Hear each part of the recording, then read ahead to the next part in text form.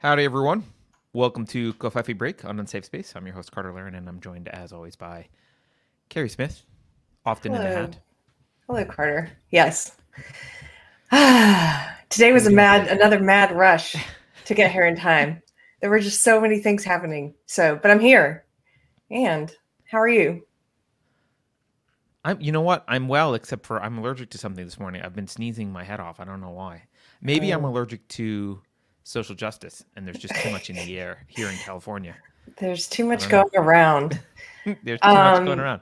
Yeah. I'm allergic to leftist racism and racism from the right, but there's a lot more of the former going around right now. Yes. Well, welcome. If it's your first time here, this is Unsafe Space. This is a live show that we do on Mondays and Fridays. And we usually talk about whatever's in the news and whatever you guys want to talk about. We're glad you joined us. We just had an excellent book club yesterday. I think it was definitely our biggest crowd yet. What did we have? 50, 60 people? It was a lot of people. Yeah, it was maybe 40, but still, it was a lot. Okay. It was a lot of people. It was a lot of people, and it was a great book. We talked about Cynical Theories by Helen Pluckrose and James Lindsay. And if you guys missed that, you can watch the discussion if you're interested. I really love that one. Our next book club is going to be, we kind of alternate usually between fiction, nonfiction. The next one's going to be Thought Criminal by Michael Rechtenwald. So if you want to check that out, you can get a link to buy the book at, if you want to buy it and give us a penny, I think you can do that on unsafespace.com /book club. And we have an affiliate link, but you can get it wherever. We do. We might even get 2 pennies. 2 pennies. But, yeah. You know what I'd like to do though is I'd like to find non-Amazon places to send people and do affiliates. That's what we should start doing. That's on my to-do list. Yeah. Okay. So, it was a good. We should apologize that James and Helen were going to show up. Some last minute life reasons prevented them, but we'll invite them back and have them talk about.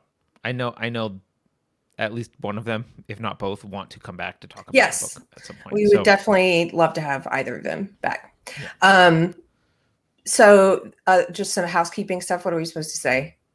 Well, I'm supposed to display this overlay again and say, you can buy our... I should have used a different one because you still can't see the image. The Power of the White Girl shirt at unsafespace.com/shop. Beverly, I've done my duty. I've pushed the merch. Box checked. We also have a clips like, channel. Share, subscribe. Yes. Yeah, if you want to see short clips, it's a separate channel, so we don't clog this channel up with those, and that's unsafespace.clips. You can follow that, and yeah, I think that's it. What do you want to talk about today? Well, there's lots to talk about. By the way, so G-Man just sent us a super chat, and I want to address it because, by the way, we may start having to screen super chats and not do all of them at some point because it's starting to get ridiculous. So I apologize if we start going there, but we're not doing that intentionally so far. But G-Man says, I was thinking about joining your book club, but Carter got kind of scary toward the middle yesterday. Do I need to do anything to sign up? Did he? No, you haven't seen I Scary. wasn't scary. Until you watch the book club we did on C.S. Lewis, the Screw Tape Letters. And then you see Carter get all wow, like his claws come out. I'm kidding. But that was the most that you were argumentative. Passionate is not scary. Passionate doesn't need to be scary. I know. I agree. But I did get passionate, and I am passionate about that topic that I was passionate about yesterday. I'll probably talk about it again today. But to answer your question, speak at unsafespace.com. You just email them, or you go to Facebook and join the book club group and say that you want to be in book club. That's how you get the Zoom link. A lot of times if people wait till the last moment and then complain that they didn't get in, it's because, we're not sitting around 20 minutes before the show waiting to send you a link. So, although we are pretty good about it. Yesterday we did get some last minute people in, so don't worry. Yeah, so email us and no promises. Be the next one. I'm the scary one. No promises. Do your homework ahead of time. Don't procrastinate. Then you'll get in. Okay. Everyone's welcome. Everyone is welcome. And we had disagreements yesterday, which is fine. Yeah. and I appreciate. So, yeah, that makes yeah. it interesting. So what is your people are writing silly things? Okay. What is your sign about? Too nice. Oh, well, it almost kind of relates to the book club pseudo rant yesterday.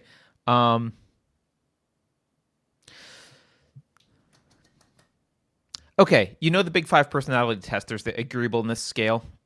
Yes, is one of the 5 facets of the Big Five personality.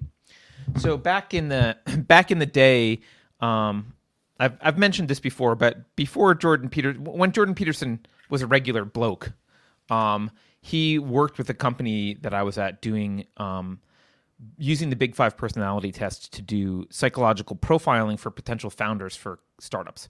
And it was him and a grad student of his, and we consulted with him to develop this basically this founder kind of screening test, and we would score people based on how well we thought that they would perform as founders, and kind of use past data from successful founders to, iterate on this test.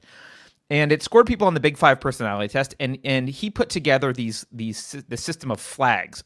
And so there was flags for, like, if someone was a narcissist, he would, like, figure that out with the Big Five and, like, put a flag on, like, oh, this person's a potential narcissist or whatever. But one of the flags was too nice. And it was bad. It was a bad thing. Obviously, if you were, there was another flag. I forget what the other one, but it was, like, basically not nice enough. There's a sweet spot window of holding your own and being agreeable, but not obsequious, right? And there was too nice, and the too nice flag meant they're not likely to be able to make tough decisions, and they're not likely to be able to lead a company and actually build a company, because they're going to want to be agreeable with everyone. And the last person that talked with them is going to get a yes out of them because they don't want to argue, and you can't really lead a company and build anything. And that was the idea of this too nice flag, and it was something that obviously we took into account before doing anything with potential founders. And I was thinking about this in the context of, basically, I would say classical liberals, like our audience generally, and, like, people in the West generally who value Enlightenment values and who value reason and evidence and liberty. And I think to a large extent, we are sometimes too nice to really bad ideas because we believe in the freedom of speech, right? And I do as well. As much as I despise, by the way, a lot of the social justice crap and the philosophy behind it, I completely support their right to write all their books and say all their things and speak and have their platforms and say what they want. And even if it's egregious and racist, they can totally say it. And I support their right to do that because I believe in the right to free speech. But it doesn't mean that we have to also take them seriously. And part of the discussion yesterday, the discussion yesterday didn't really go there. There was a little bit of this in chat. So it's more about the chat and less about the verbal discussion. But it got me thinking about some tactics that we'll say the social justice with capital letters uses. And one of them is this kind of intellectual intimidation. And it's this idea, and you can actually think of it as kind of a form of concern trolling, right? Where people are like, oh, well, I'm concerned people will understand. You're not really understanding this. You need to really look into this. I'm just trying to help you understand. But, like, it's concern trolling. And the fact is, you will be, let's just step back at a high level. You can't know everything. No one's omniscient. You can't even know everything in a particular field. You could spend your entire life studying philosophy and not know everything there is about Foucault and Derrida and Hegel and Gramsci and Marcuse. Like, you can't possibly know all of it. And so therefore, there's always this argument that you're just ignorant of something. You need to understand better. And that can go on forever. There's literally no end ever to that. Even if you were an expert, there can be disagreements about interpretations, and it can go on literally forever. And it's used to derail legitimate criticism. And I think one thing that happens is because because people assume that other people are coming at this with good intent, and they assume, oh, we're all just trying to get to the truth and make the world a better place, and you just think I need to read this more clearly, or that I need to study this better, or whatever. Wait, I think Carrie froze. Yeah, she did freeze. Well, hopefully she comes back. But because if you assume people are coming with we'll say legitimate intent or like honest intent, what happens is they can use that against you. They use your virtue of assuming good intent and your magnanimity against you. And they use it against you by saying, well, you haven't read this. You need to study this more. You don't understand that. Blah, blah, blah, blah, blah. Now there's 3 carries. Let's move. There we go. You're back. Or 2 carries. So they use this against you. And here's the thing that I really want.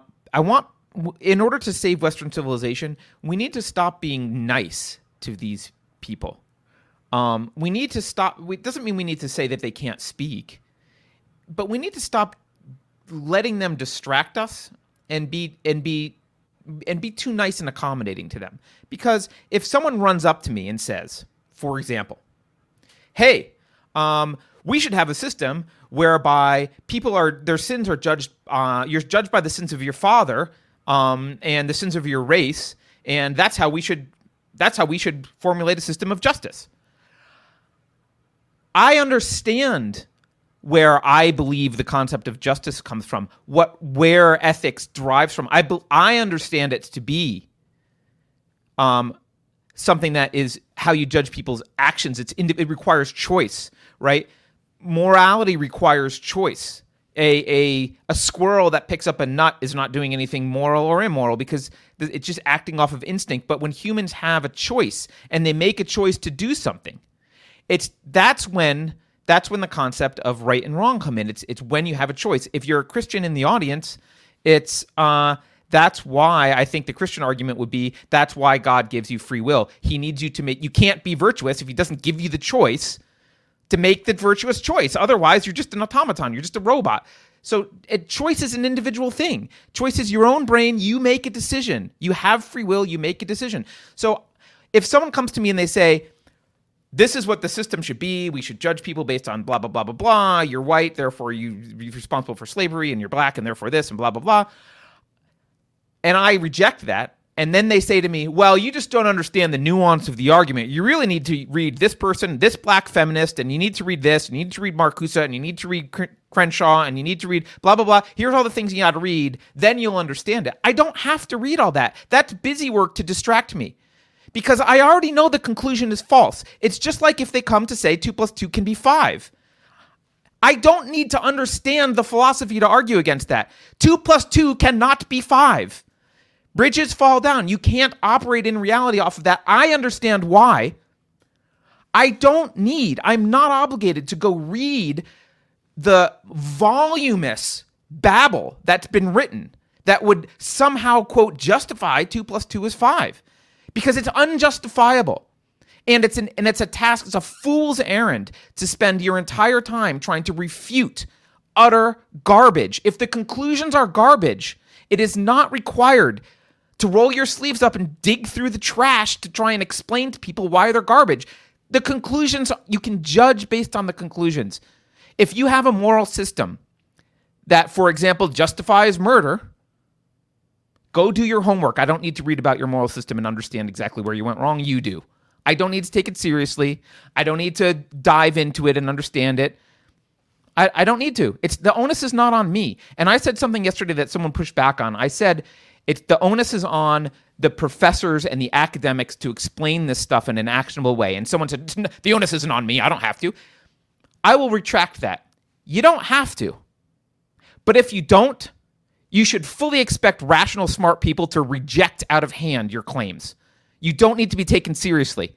We can dismiss you as an utter crank because if you are off doing your thing in academia and you don't think you need to make it explainable or applicable to anyone in any real way, and other people have applied it and what they've applied makes it absolutely ridiculous and immoral, and we push back on that, well,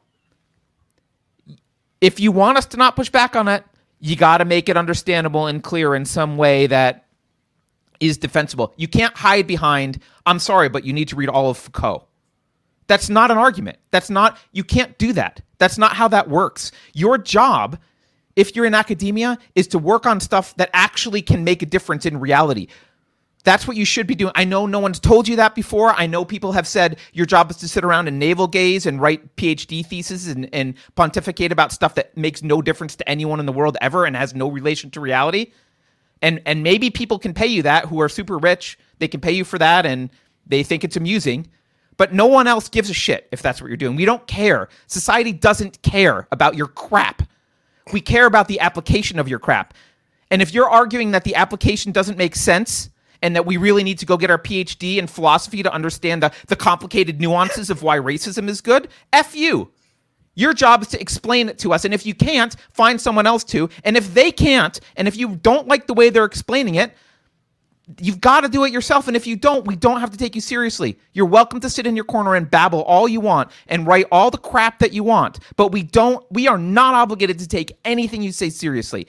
And I think we are being, as a society, as a liberal, and I'm using a classical liberal, we are being too nice. We are being too nice to these people. We're being too nice to academicians who sit around saying, well, I didn't really mean there's no objective truth. I didn't really mean that you could just, dreams were equivalent to knowledge. Like, I didn't actually, you're just not understanding the nuance. F you. We don't have to be nice to you. We don't have to listen to you. What you are spewing is absolute nonsense. It's complete and utter nonsense. And if you can't explain how it's not nonsense and how it actually helps us in the real world, we don't have to listen to you, and nor should we, because listening to you is what is destroying the West. It's making us, we're wasting our time trying to lend credence to these horrible ideas. And meanwhile, we've got radical racists taking over our entire political system. I'll stop. I know that was a long rant. I had a couple of comments. So someone in chat said, don't even try, Gary. They can see that you're like, I know. I'll stop. First of all, I think some people... I don't actually think, if you're talking about Sam, who was in chat yesterday and who was sort of defending Foucault. I'm not. Okay, but just in general, I think there are, I'm not going to talk about him specifically there, but just in general, I have come into contact with some postmodernists and Marxists who are very academic and are often this, I kind of agree, this sort of useless place of academia and theory where it has no relation to the real world. I debated a Marxist a few years ago on another podcast. It ended up not airing, but it was the hardest conversation to have because he was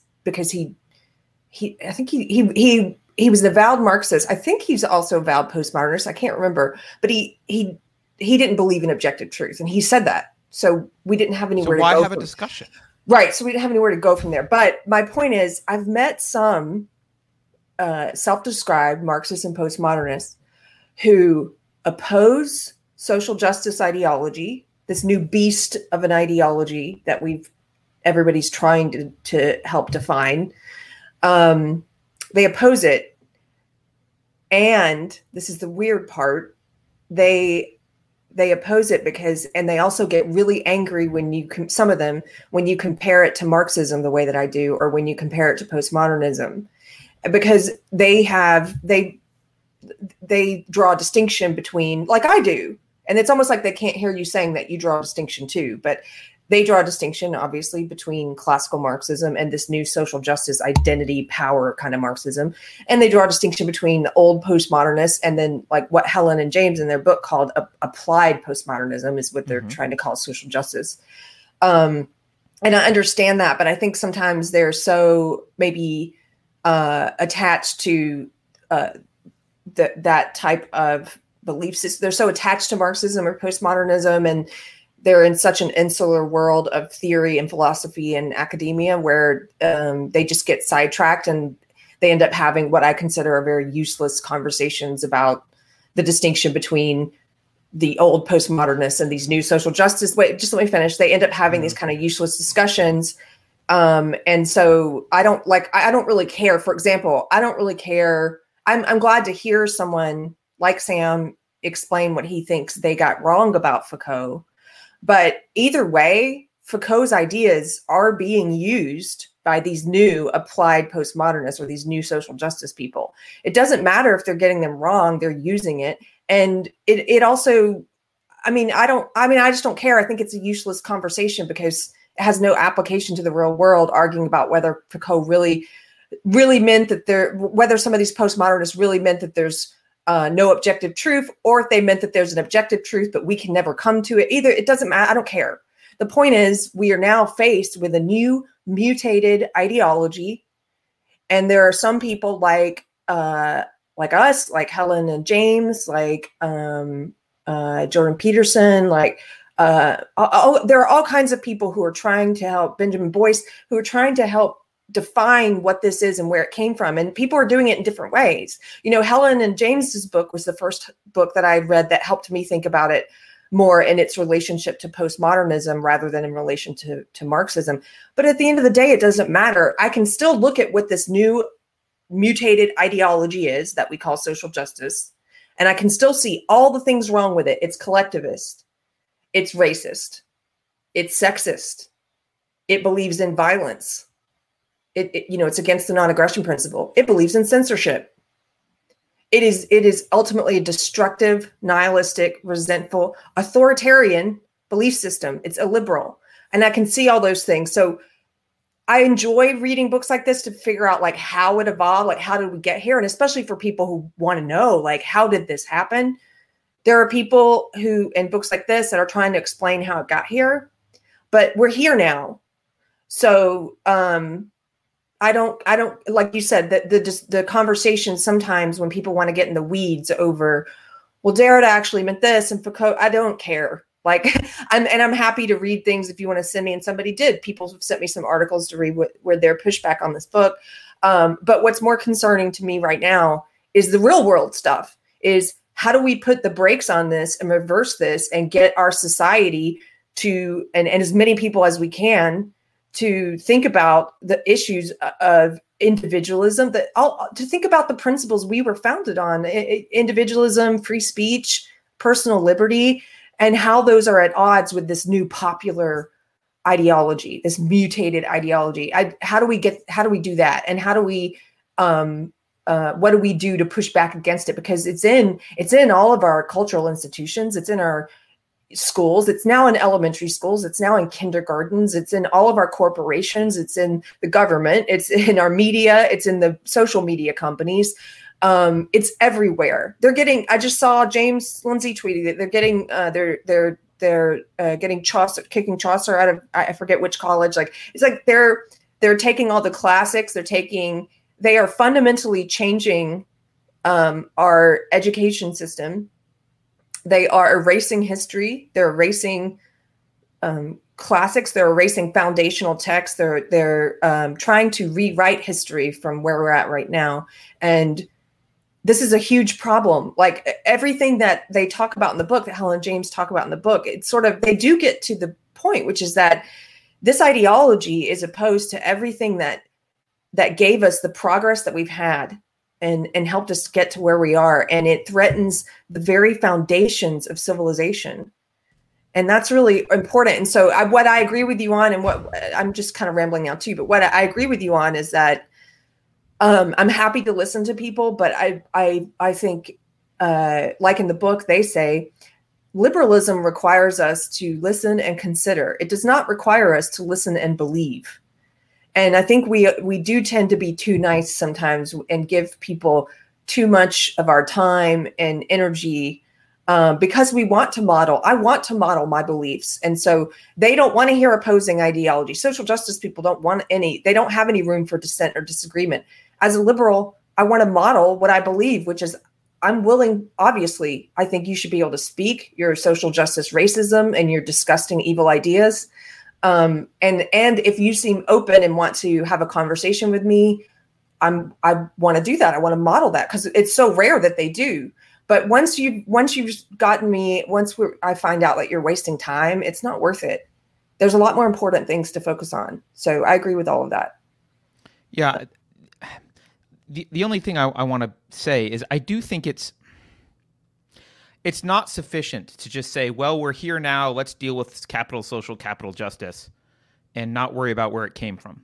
Because that's like saying, there's weeds in my garden, I'm just going to cut off the top of them because they're blocking my view and not worry about the roots or what caused the weeds.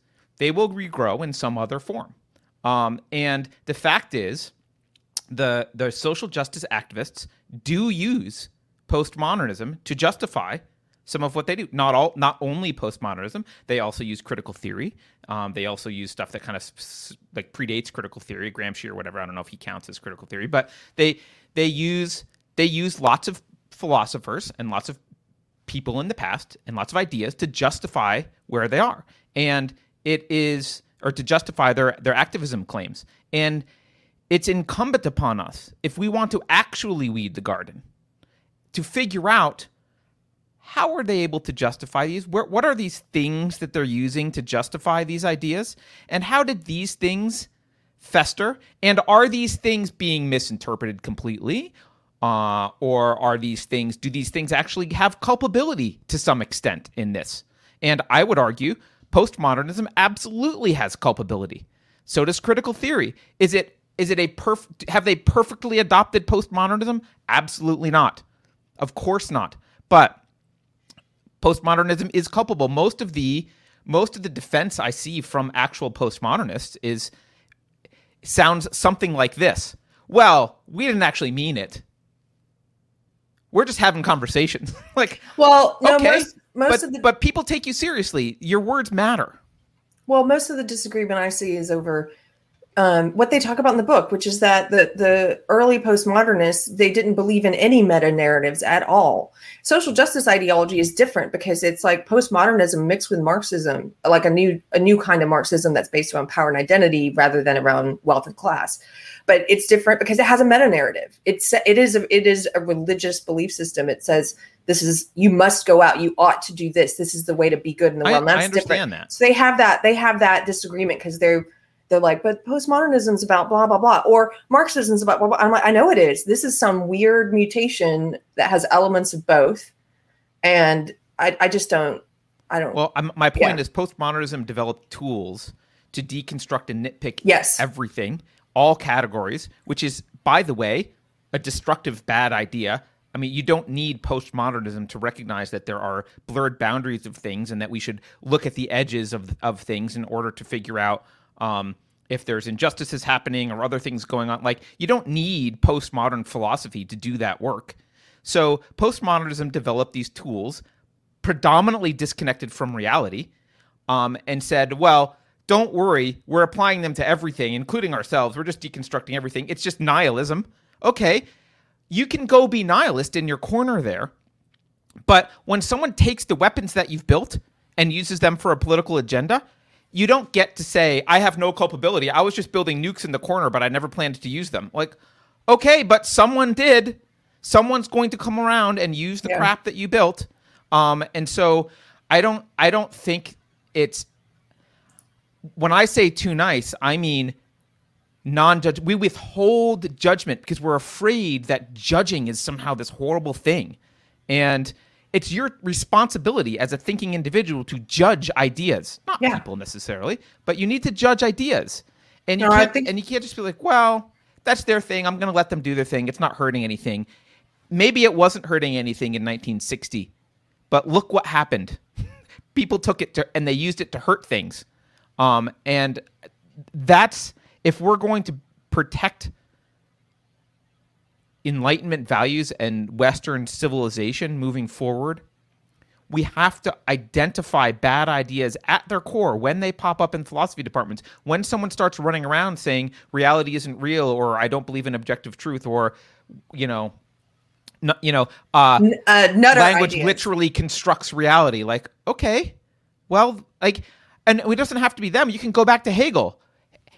Hegel literally said, he wrote that the state was like an instantiation of the universe's will. Like, okay, that's ludicrous and absolutely crazy. But a lot of these people have based, Marx based a lot of his crap off of Hegel. A lot of people base stuff off of really bad philosophy. And because people just let the philosophers run their mouths without any reality correspondence and no pushback, because who the hell cares about philosophy?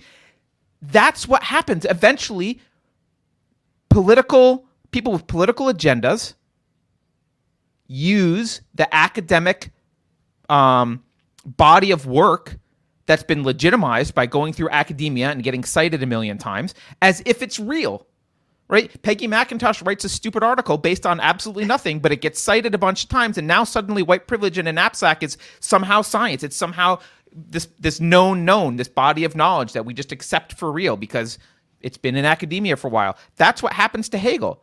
That's what happens to all these people. So I think we've not had philosophic defenders of Western civilization, or at least not enough of them, in academia for a long, long time. And without those people on the front lines fighting when bad ideas come in, pointing out how they're horrible, pointing out the consequences that they will lead to, we didn't need to suffer 100 million people dying of communism to know it was a horrible idea. We didn't need to know. We didn't. Plenty of people pointed out what would happen. They were right. They said this would happen. This leads to death and destruction. It's a horrible idea. The philosophy is really bad. It's evil. We just chose not to listen. So if we're only going to correct things after we kill 100 million people, that's really not the optimal solution. We can correct them by figuring out now what is causing, what are the roots, what are the seeds that allowed this crazy ideology to flower and blossom. And if I were an avowed postmodernist and I was against the social justice stuff, I wouldn't spend my time arguing with James and Helen about it's not actually postmodernism. Stop using postmodernism. I would be yelling at the social justice warrior saying, you're misapplying Foucault. That's not what how dare you do that? That's what I would be arguing. Yeah. But they're not. They're busy arguing against the people trying to defend Western civilization, which makes them concern trolls as far as I'm concerned. That's what I mean by being too nice. Well, I agree. I'm just gonna.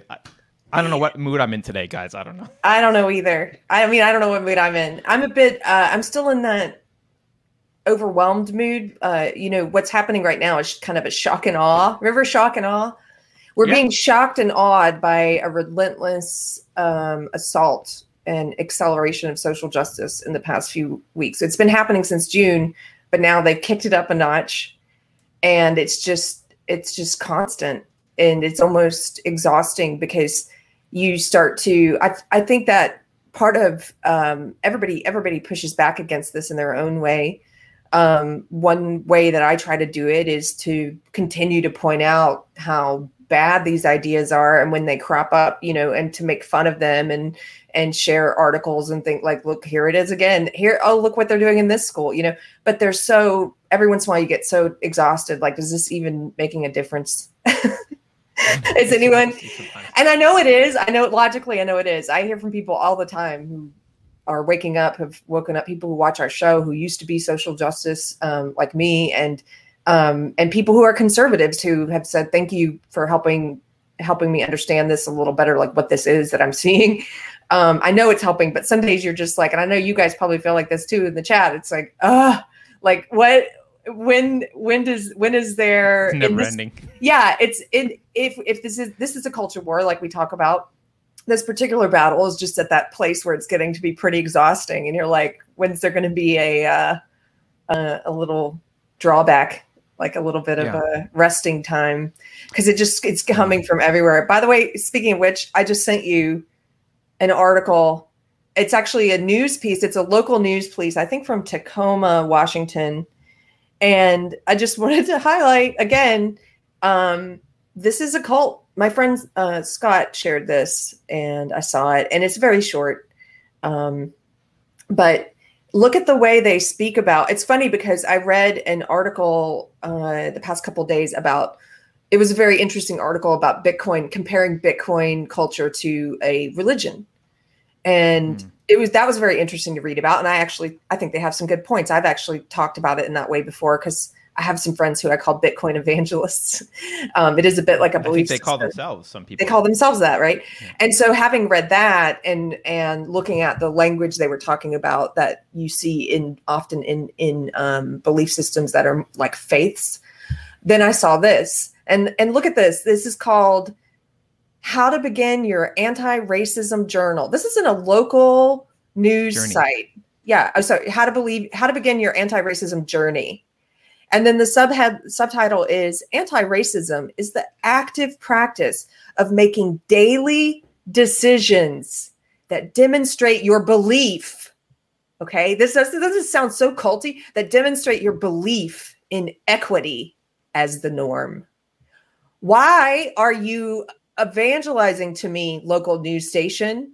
Do you have a similar article about how to begin your Christian journey or how to begin your Muslim journey? Or are there any other faiths that you are acting as an evangelist for on a news station? I don't think so. Just this one, just this religion. It just sickened me. Yeah. No, I agree with you. I agree. I'm wondering if, just based on your reaction to my ranting, I'm wondering if there's this is completely wrong thing, so someone can clip this out and prove that we're evil, or I'm evil at least. I'm wondering if this is a masculine-feminine thing generally. I think females tend to be higher on the agreeableness scale than guys, and maybe there's a healthy balance there where the masculine energy tends to want to fight and push back on stuff maybe a little bit too aggressively, and feminine energy is more like, well, calm down, let's be more accommodating and try and understand. And I think we need a balance of those two things. And I think society has become feminized in the sense that we do not push back enough.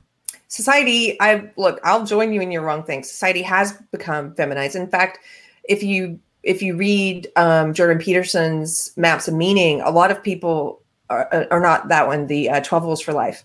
A lot of the hit pieces on him were trying to say that, because he was talking about chaos and order, and chaos kind of representing the feminine, order representing the masculine.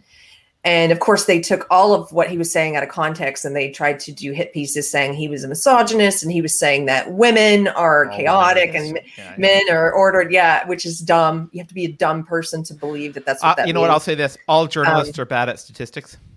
Yes, but they're also dumb. A lot of them are very dumb. Yeah. And anyway, what he has talked about is, it's been a while since I've read this part of that book, so I might get some of this wrong, but I remember he seemed to be talking about how society itself has been pulled more. It's always about, you need a good balance between order and chaos. And we are in the chaos part right now. We need more order. And that doesn't mean, and of course they took that out of context and said, he's for authoritarianism. No, we need to get back to a good balance of chaos and order. And I do believe that this has to do with society to some degree being feminized in a pathological way, maybe. Totally. Not in a healthy way. And this whole instance of you. Tiger's interrupting us. Well, while she's doing that, I'm going to read a comment from Cheeky Mare, which I can't put on the screen because it's flown by. But Cheeky Mare says, this is a super chat. She says, I have a moderate friend. She will not push back on her 13-year-old who comes home spouting SJW rhetoric. Path of least resistance / too nice is harmful on mental and emotional growth. To her, push equals rude. Yeah, that's kind of exactly, you just said really succinctly what I took forever to say, Cheeky Mare. Yeah, I think that's exactly what I mean. And you can push back on your kid without worrying that they don't feel love. That's your own problem if you're worried about how, them feeling love. Let's see. Justin Peterson says, using the crap of other people say or write, Rousseau, led, even if indirectly, to the French Revolution. Yes. Yeah, I mean, you can use ideas from other people. Just I don't. This relates to which is what I've talked about before. Having your own integrated, consistent philosophy, and then you can read what other people say and understand to the extent to which it meshes with your view of the world and what you know to be true. Right? Like all right, this is going to sound like a tangent, but it's not, because I also don't like how people talk about it. Actually, they said this in the book, and I don't like this. I don't like this way of describing science.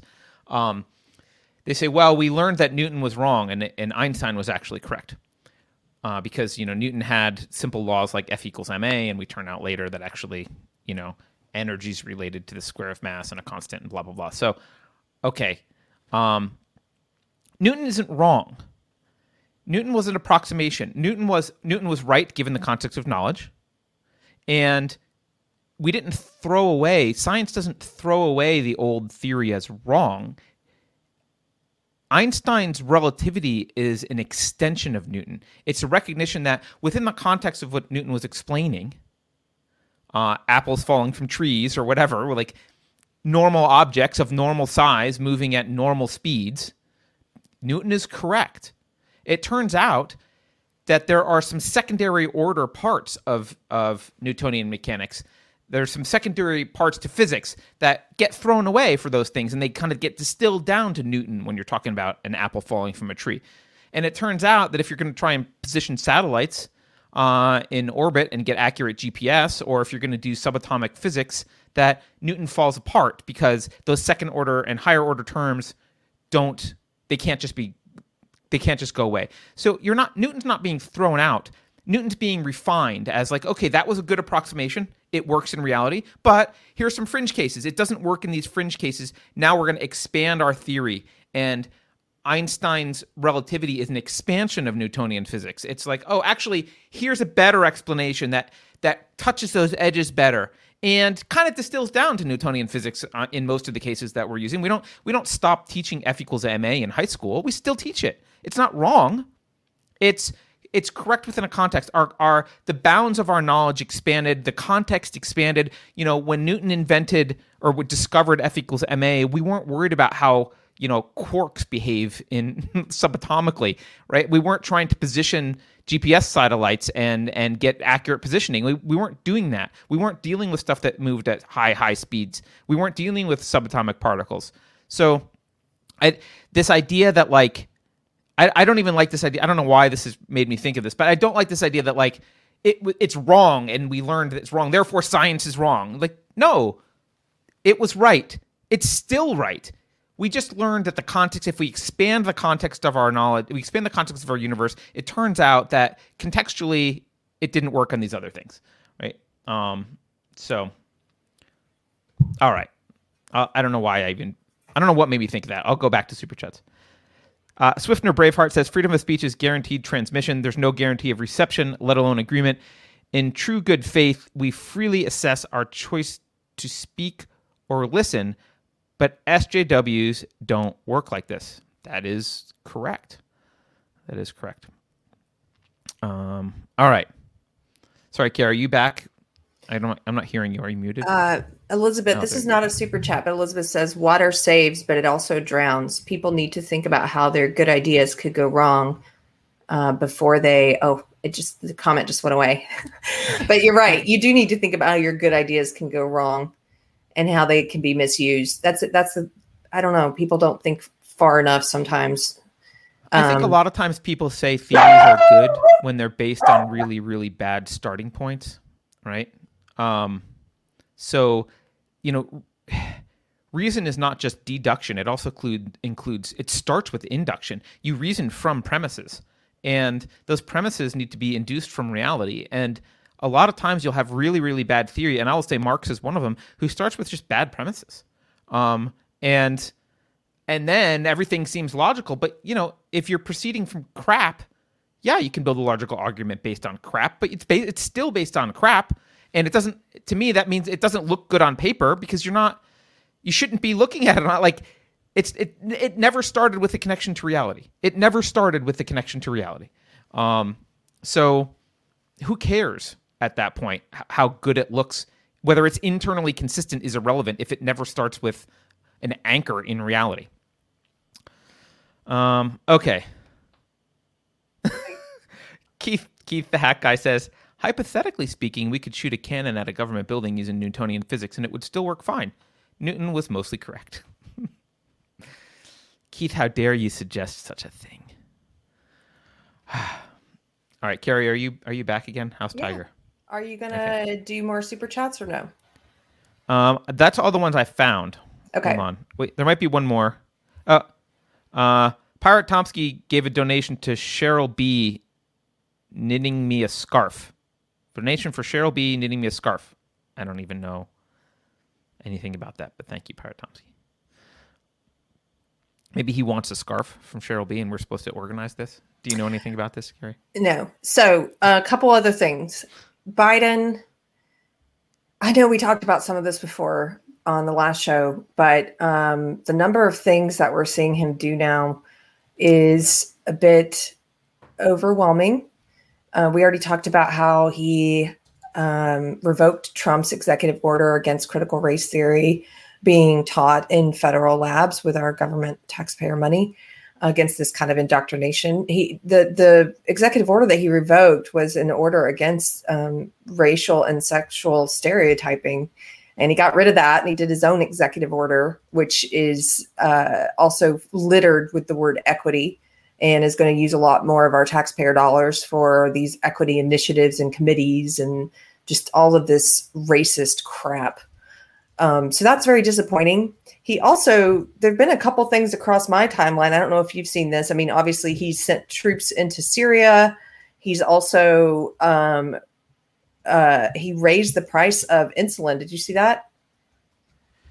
I didn't see the raising of the price of insulin. Troops in Syria, I think we talked about last week. Yeah. But yeah, he did that. He, I'm sorry, I didn't see the insulin one. I did see the Syria one.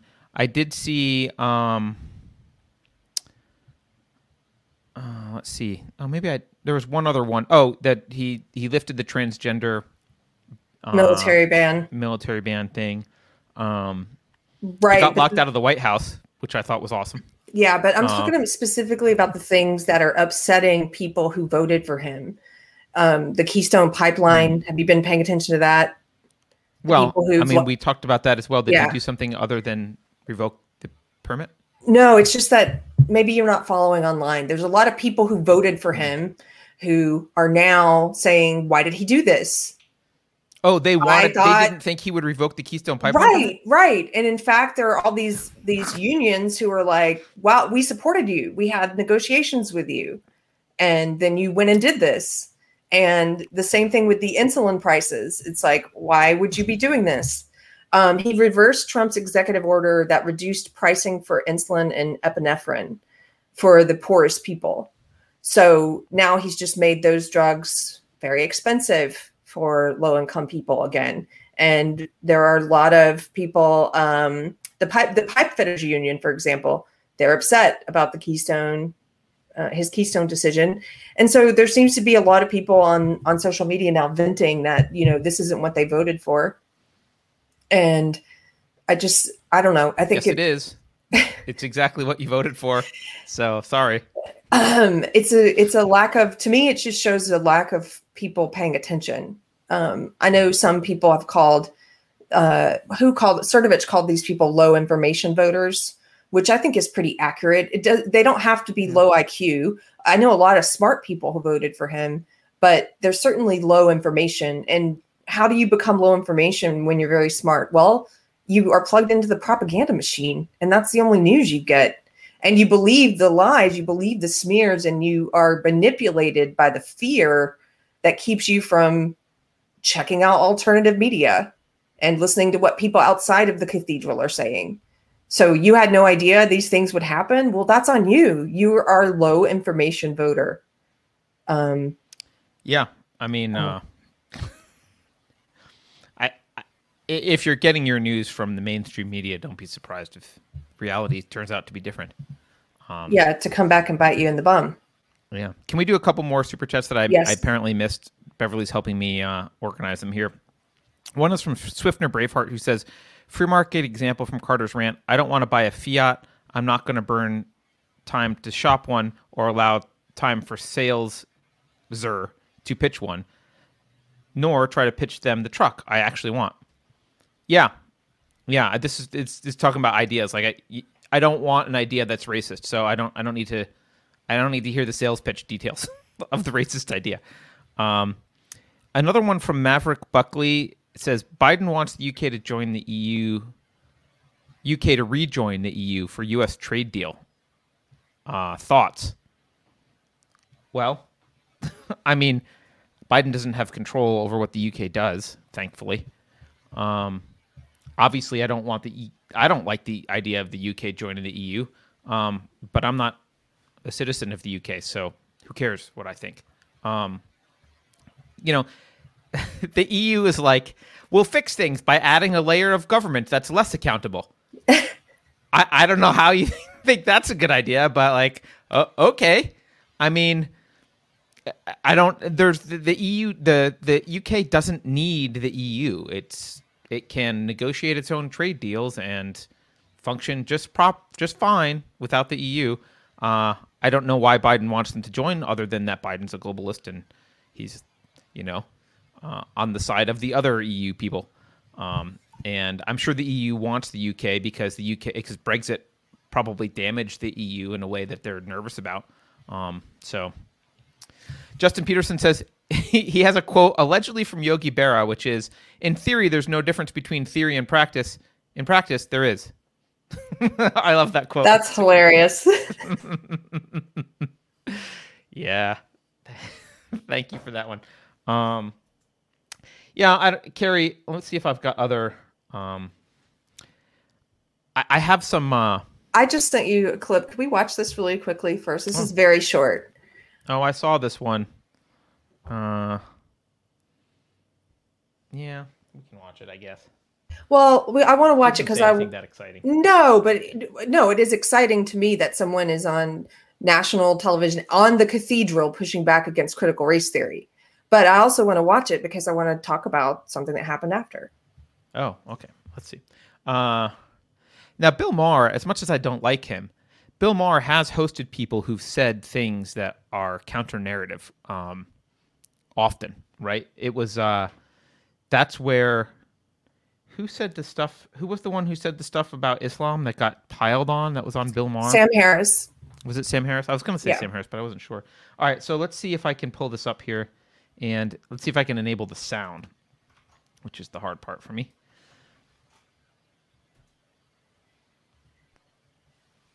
All right. Towards equity, racial equity, and a focus disproportionately on outcomes is something that is rather new, but seems to have taken the country by storm. It's almost the only thing people can talk about. Equity meaning as opposed to equality. Equity as opposed to equality. Which I can give you a practical example of that. Yes. COVID, we were just talking about a moment ago. We know that the most vulnerable population when it comes to COVID are older people. That if I took people over the age of 55, that's 80% of the deaths. There have been actual conversations about prioritizing people on the basis of their race because COVID is said to disproportionately impact black people relative to white people. It is a ridiculous proposition, but it's a proposition that's found its way into the mouths of governors here in California, the pages of the New York Times. We're actively talking about this kind of ridiculous because we actually know when we look at the global impact of COVID in the United States, again, 80% of the people who are dying are older, around 18% of the people who are dying are black. A life lost to COVID is a life that matters. And we can focus on the people who are vulnerable without making this about race. Making it about race only obscures the actual issue. If you separate race from economic insecurity, sure, right? Like Hispanics are hospitalized at 3-4 times the rate of white people for a variety of reasons. For a variety of they're essential reasons, workers. Right. They're riding the bus from Boyle Heights to Beverly Hills. But the important point is that it's not fundamentally about race. You can't un-Hispanic them. There may be different issues in their communities. It could be that they live in homes with more people. It could be that they live in more urban centers. If that's the case, the policy you're tailoring is for people in urban centers, not Latinos. This is a confusion of categories that is actually distracting us from forging good policy. What you get is great sound bites. You don't actually fix problems. It makes people, there's this. Okay. Yeah.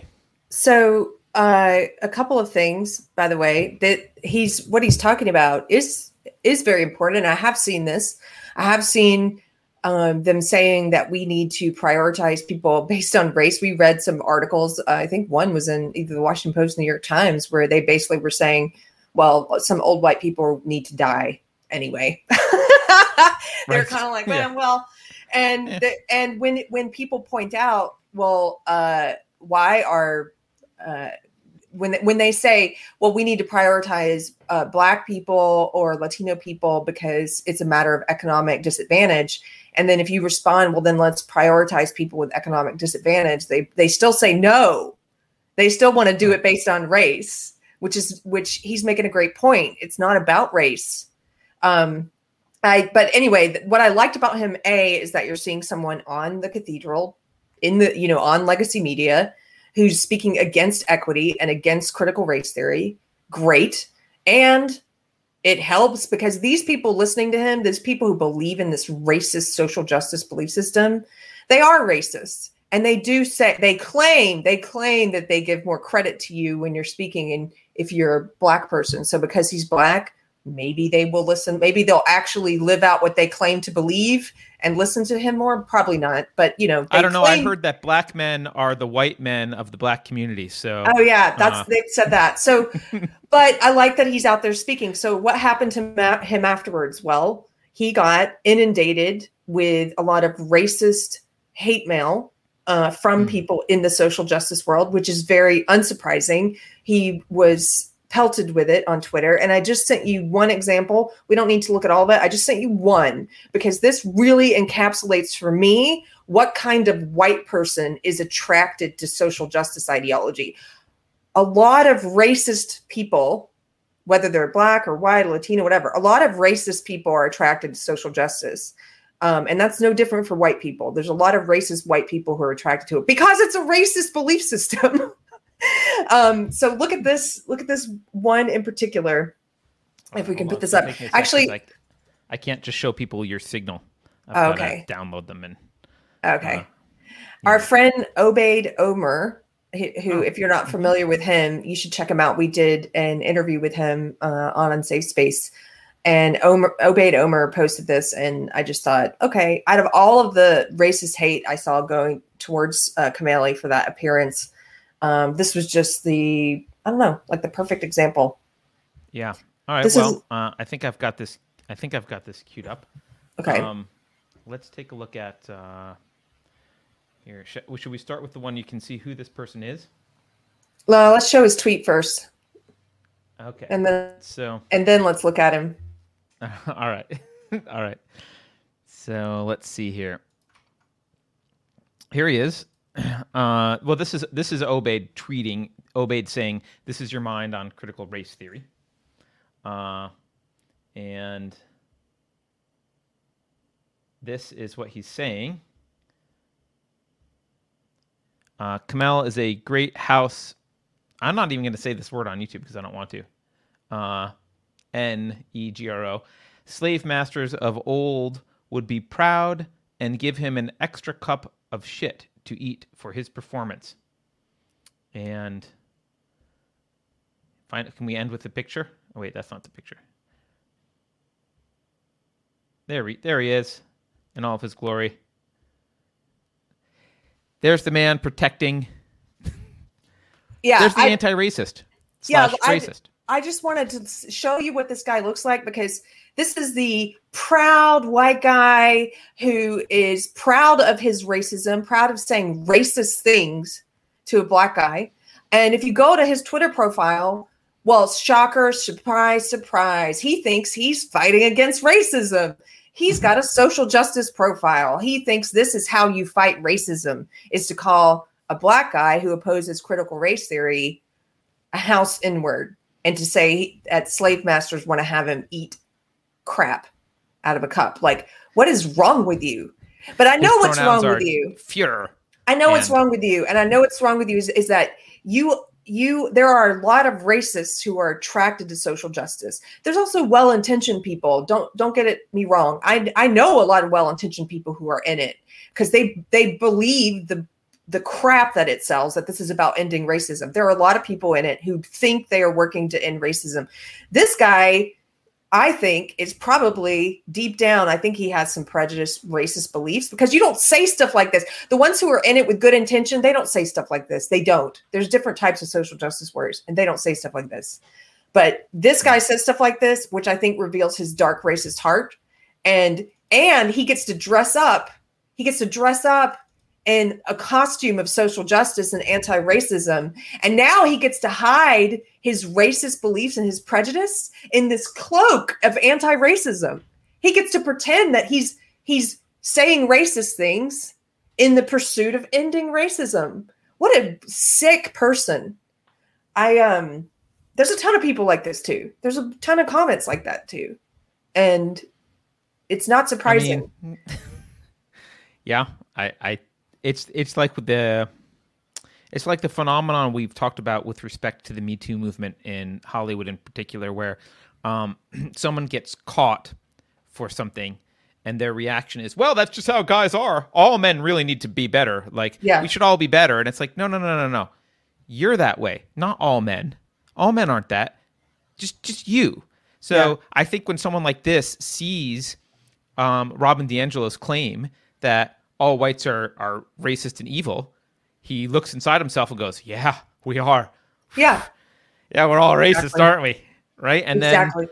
then he's like, let's all get better, because rejecting that claim is an admission that, oh, actually only he's racist. It's like, yeah. It's not everyone. He's special. By the way, someone said we can't use the NEGRO word. We can.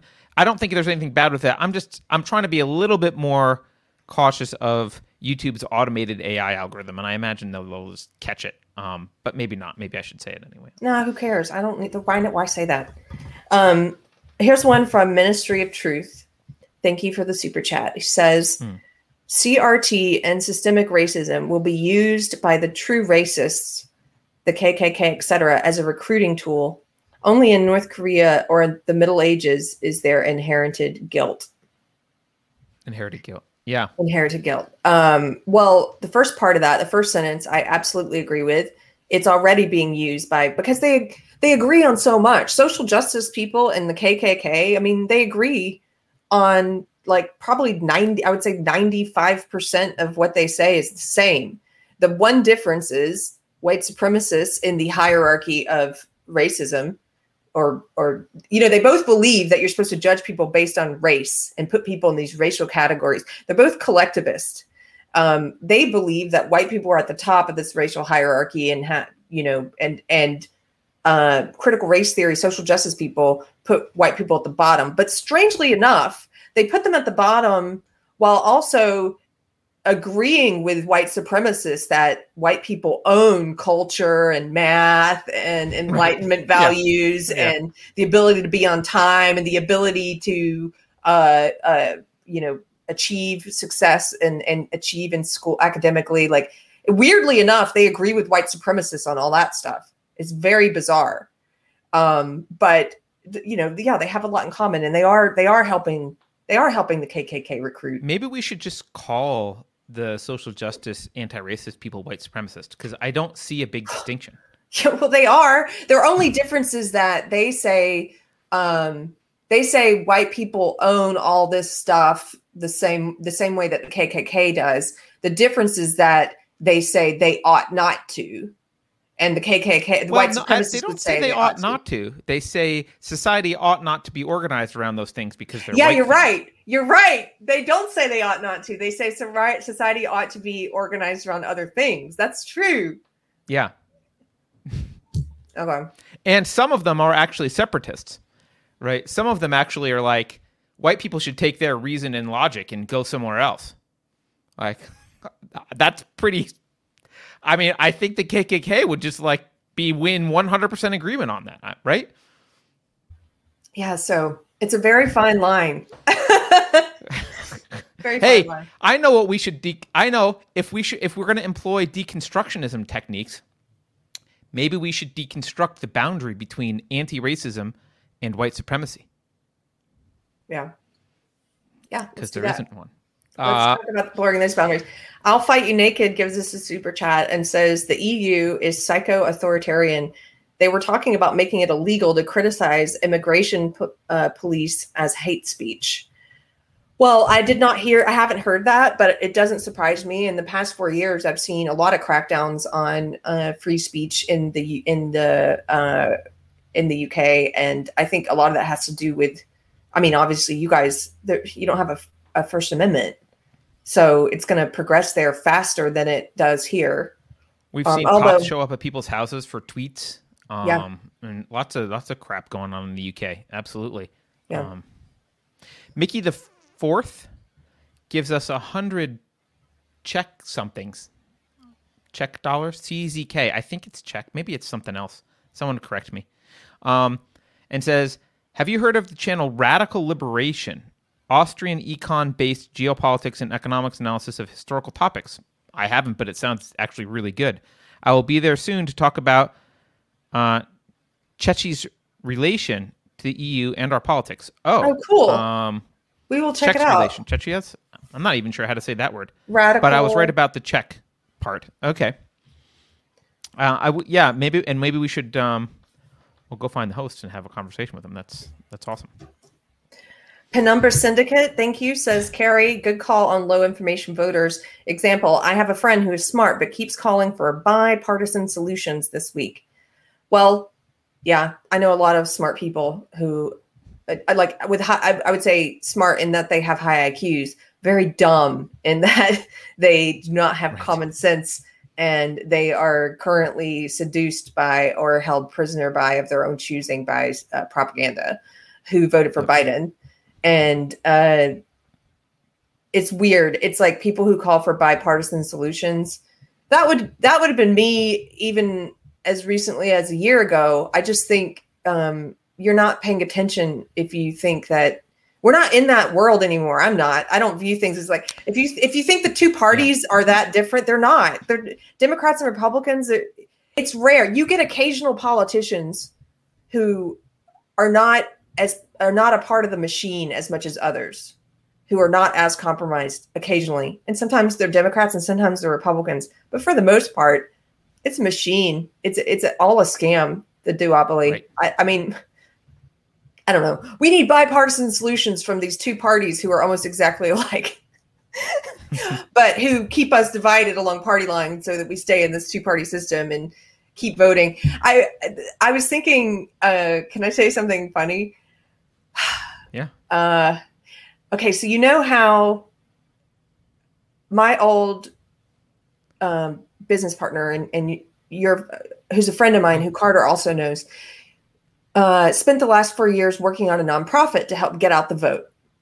And I'm very proud of her, actually. She did a great job and got a lot of musicians to do free concerts if you showed up to vote, if you showed that you had an I voted sticker or whatever. And then I don't know how they dealt with it virtually with all the mail-in stuff, but basically they had, I think, live stream concerts.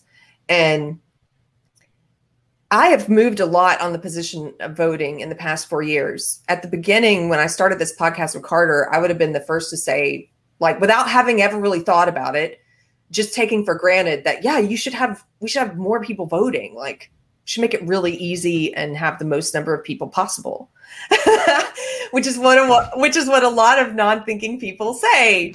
But now, because it's taken as a given without examination that more voting is good. Like, no one even questions it. It's not ever presented as a thing to think about. Yeah. It's just a truth. Yeah. And so the more I thought about it over the past 4 years, and after hearing you talk about it, the more I thought, no, it should not be easy to vote. It should not be mail-in. You should have to go and stand in line and verify your ID. I mean, you stand in line for 20 minutes for a caramel macchiato. I mean, the least you can do is stand in line to cast your ballot if you care that much. Try going to the DMV. Right. And you if it's something you care about, you will do it. And secondly, you shouldn't have to be bribed with free concerts. It's like, hey, in order, you know who we need voting? The kind of person who won't vote unless we give them a free concert. Like, well, I didn't care that much to vote, but I really wanted to see that Fleet Foxes Lady show. Gaga.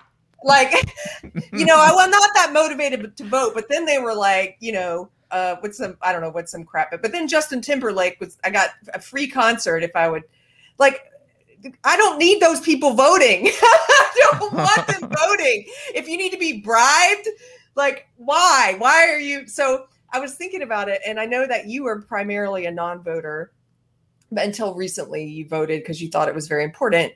And I was always a straight down the ticket Democratic voter until 2018. I voted for a Republican, and then anyway, I was talking with my fella, and he has typically been a non-voter. He's more like you. He voted this time, but we were joking.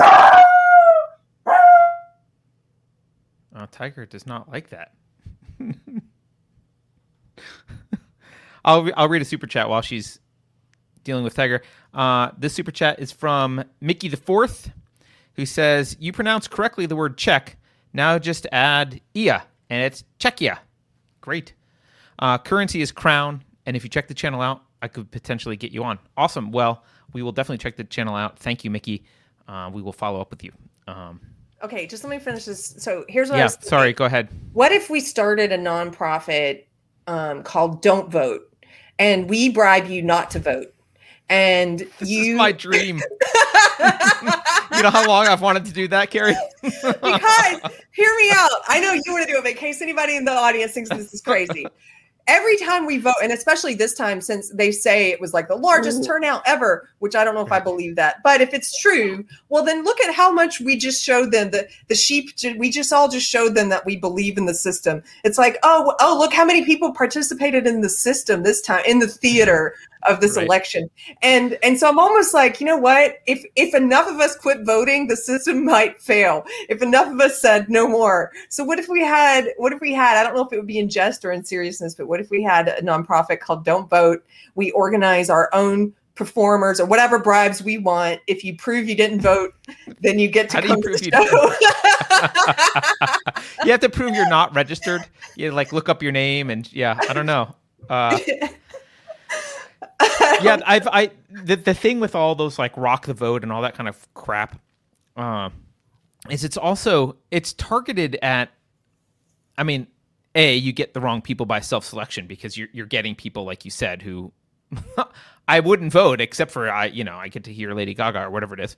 But also you end up with, it's usually like, think about the people who are going to be influenced by a rock the vote thing, right? They're probably young and uninformed because those are the people that tends to go to those kind of things more. I mean, like, who listens to Billie Eilish, right? I mean, not a lot of, a lot of hedge fund managers, not that we want a lot of them voting either. Did you say Billy Idol? Billie Eilish. I'm making an old person's joke. Oh, okay. I only know who she is because of my daughter, and I always call her Billie Eilish, which pisses my daughter off. But I mean, imagine a thing where it was like, well, as soon as you file your corporate taxes, you automatically get registered to vote. People would be so angry about like, how dare you encourage CEOs and people with businesses to vote? No, we have to encourage people who are going to think about voting only in the middle of a concert because that's when they think about voting. Right. I don't know. The whole thing's so stupid. I don't know. And the more I thought about it, I mean, you have, for anyone who's new, they may not know, you believe that if you receive a paycheck from the government, you should not be able to vote because you have a conflict of interest. And you believe that not just about politicians, but about people on government programs. And you believe that about the military and the police, don't you? Military, police, government contractors, anyone who gets any kind of government assistance, anyone on unemployment, anyone who gets anyone who derives money from the government. If you get money from the government, I believe you have a conflict of interest. And I know a lot of conservatives are like, how dare you not let the military vote? They're giving their lives for blah, blah, blah, blah, blah, blah, blah. You know what? Because I stand on principle. It's still a conflict of interest. Even if I might like the way that they're more likely to vote, it's still a conflict of interest. They're getting their paycheck from the government. So, and by the way, I think that if you are someone who believes that the military votes more the way that you want and are pissed off about that, I think if we got rid of all the military voting and all the other things I'm talking about, you'd still end up on the better side of that balance sheet. Like, things would still work out for you, because there's a hell of a lot more people getting their money from the government through welfare and other programs than are getting paid from the military. So, but yeah, like, you're a bureaucrat. You work in you're part of the deep state. You work in some government job. No, you can't vote. And why should you be able to vote? It just doesn't make any sense. And on like public school teachers too, right? Like that would. I mean, yes, public. If you're funded publicly, I could see an argument for if you're at a public school that receives zero federal funding, then you can vote in federal elections, but you can't vote in elections that are related to where your funding comes from. Like, this is, and people think this is such a crazy idea, and like, how dare I be against universal suffrage, and they have a right to be heard. In any other election, in any other thing, like, we recognize conflict of interest. We like other like private things. We recognize conflicts of interest, and we avoid them. This isn't. I didn't make up the idea of recognizing that people have conflicts of interest and need to be removed from the equation when they have a conflict of interest. It's not that crazy, but people get really upset about it because universal suffrage, which, by the way, the founding fathers were terrified of and tried to prevent universal suffrage from being a thing that could affect the politics of the country too much. Like, that's why we have representatives. That's why we have a constitution that theoretically limits what the hell people can vote for. You're not supposed to be able to vote. Theoretically, all these gun control laws are illegal. They're unconstitutional. They actually, you can vote for them, but they're actually, the founding fathers imagined that these would all be thrown out because they're clearly unconstitutional. You actually can't vote for that stuff. You're not allowed. You don't get to have a say in taking someone else's guns away. You don't. That's with the idea. The public votes on the gun control laws. Yeah, they're not supposed to. It's not supposed to be up for public vote. Even the Senate, even Congress, like even the executive branch. They're like, the Constitution makes it clear they're not allowed to do that. The fact that they do it and everyone ignores the Constitution is like, okay, I get that's what goes on, but that wasn't the intent at all. This idea that like somehow the will of the people is better than the principles laid out in the Constitution is ridiculous. That's not at all what was intended by the founding. And by the way, it was progressives. I believe it was progressives who first pushed this idea in the late 19th century. This idea that like, well, we need to progress beyond the Constitution made sense at the time, but it's old technology and we need to update it for the new era. Like that's a progressive attitude. And clearly there were some problems with the Constitution. I mean, there was slavery and that kind of stuff embedded in it that needed to be fixed, but that's not what the progressives meant. They meant like, oh, well, these ideas, the principles on which the Constitution were built were like, they worked then, but principles can't survive hundreds of years. We need to update our principles. And they moved away from the idea that there were natural rights that were being enshrined by the government or recognized by the government in the Constitution, and toward the idea that there was this ever accruing set of rights. There would be a right to health care and a right to I don't know, what else? Right to housing, a right to food. Like they believe that these things are rights, but those aren't rights. Their goal was to throw away the natural law-based idea of individual rights and replace it with this bastardization of the concept of rights that was like goodies that we think mama government should provide. Let's move that way. I mean, that's why I hate progressives, not progressives as people, but that's why I hate progressive ideology. It's never been about individual rights, ever. It was originally about destroying the concept of rights. That's what it was about. So, I would push back on that just a little. I think it was about helping people and helping people who Those are called charities, not progressives. I know, but I'm saying that's what the belief system is about. And that's what a lot of progressives believe in is, it's just that they see the government as being responsible for that instead of. Well, what makes them progressive and not compassionate charities is the government, is their view on the government's role. That's what makes them progressive. Right. Someone who doesn't have that view but still believes we should help people and runs charities is not called the progressive. They're called the progressive precisely because they want to undermine the concept of rights. They think it's the government's job to undermine the concept of rights. Yes. To take care of people by undermining the concept of rights. But I mean, look up progressives historically. That's what that is, right? They didn't make. I'm not putting words in their mouth. This is what they said. Right? I know, right. I just want to make sure I put that part in there. It's in order to take care of people. That's what they think will happen. Whatever. The road to hell. I mean, it's to save the children. Okay, whatever.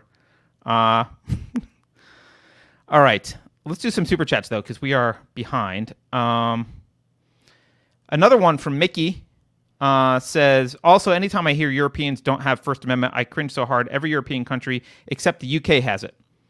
It's much more nuanced. I can explain further, but it's over my super chat budget, LOL.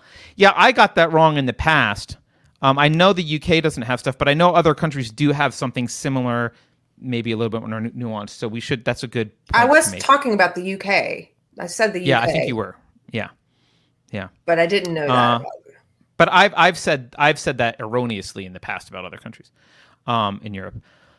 Andrej Merrick says, what about scaling the weight of your vote by a score on a test during the vote? I have the test printed on the ballot and fill it out during the vote, rearrange questions and answers to prevent cheating. Well, I mean, that's the worst idea I've ever heard, because guess who gets to write that test?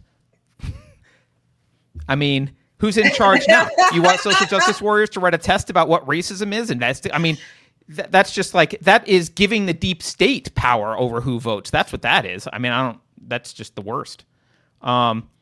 Kate Pants +2 says, I'm a CPS worker, worked at social services for 15 plus years. Recently, we've been getting more reports of parents making little SJWs as if building an army, taking them to Antifa riots and trying to force sex change surgery on a 6-year-old. It's nuts. Nuts is polite. You're being polite. It's evil, but yeah. We've covered this on the show before. Just seeing parents who are caught up in this ideology, the social justice ideology, some of them who are obviously pushing it on their kids instead of it being the kids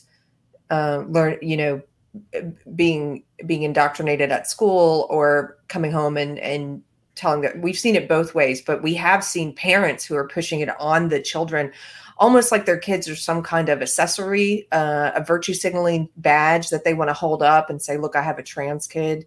That is very sad. I'm really sorry to hear that you are dealing with that, but I'm also glad that someone like you is aware of what you're aware of. If you're in that job, I'm glad someone like you is in that job. That's a good point. Swiftner Braveheart says, as a veteran, I agree with conflict of interest vote criteria. Service members already give up a substantial opportunity and latitude to exercise our rights. Net benefit is worth the loss of my vote. Yeah, just to be clear, once you're done, you get your vote back. It's just while you're getting paid. It's not like you ever get paid. It's similar to like if you're on welfare. You get off welfare, then you get your vote back. That's fine. So it's I'm not arguing that veterans shouldn't be able to vote. But we're in a culture in which people expect the service members because the threat for so long has been coming from the left in a way that people view the military and military members as, we'll use Jordan's language, because it's been chaos. People like the order from the military to balance the chaos, and they're afraid of removing that influence. But the fact is, sometimes in countries, the threat comes from the order, not the chaos. And it's a very real threat. You don't want a system in which soldiers have special rights by virtue of the fact that they're soldiers, because they are clearly, they go through indoctrination, which I'm not criticizing necessarily, but that's intentional. They've got to learn to obey. They've got to learn to go unquestionably execute the commands of their superior officers. They're very beholden to the current status quo of the government. All that stuff is important for fighting and protecting our country against outside threats, but it also can metastasize into a threat on its own if it's just taken as if it's worshipped. Can I do one? The Gay Rascal. Yeah. The Gay Rascal says, "Thank you, sir." He says Heinlein was right about many things. Is he talking about the moon is a harsh mistress?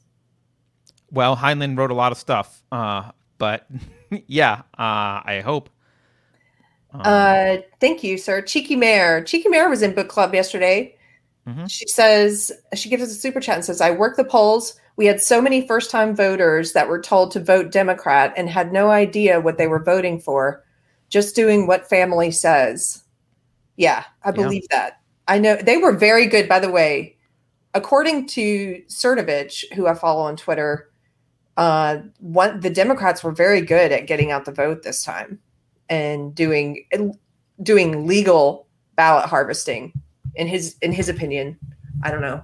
Sure. I tend to. He's someone that I generally trust what he's saying about stuff. Kate Pants. Oh, we already did that one.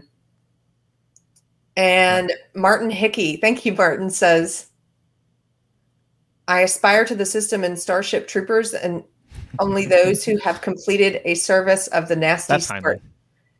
After service, they can vote, not before." Yeah. So that I don't like about Heinlein, but yeah. You want to do Kevin Collins? Kevin Collins says, go ahead. You do that. Asserted without evidence can be dismissed without evidence. Yes, that's true. And then Tatiana. Hi, Tatiana. She says, focusing on rights, not what is right, is bad. I disagree. It depends on the context. In the context of politics, we can focus on rights because the government shouldn't be telling us what is right. So I think if all you do in your life is focus on what you're allowed to do, on rights, what rights you have, yeah, I agree it's bad. You need to be worried about what is right. But if you're trying to build a government that's not a theocracy, you need to individual rights need to be your focus, and rights are included in what's right. It is right to enforce individual rights. Those are right. So those individual rights are, I would say, a minimum subset of, and maybe even a maximum set of what governments should be protecting is your individual rights. Beyond that, it's your job to figure out what's right. Yes. And actually, Toby Cosmo, which is not a super chat, says, "Is right to who?" Yeah, so that's the question, which is why you don't want the government involved in this, right? When you say this is right, the question is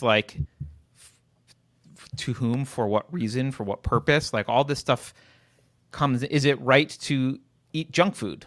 Well, for you, sometimes, maybe, right? If you're talking about moral rights, sure, but those are actually can be collapsed pretty clearly to individual rights, right?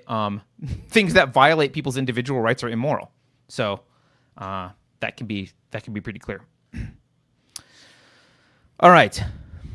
I think we're done with the super chats. Let's do some. Can I here? I want to.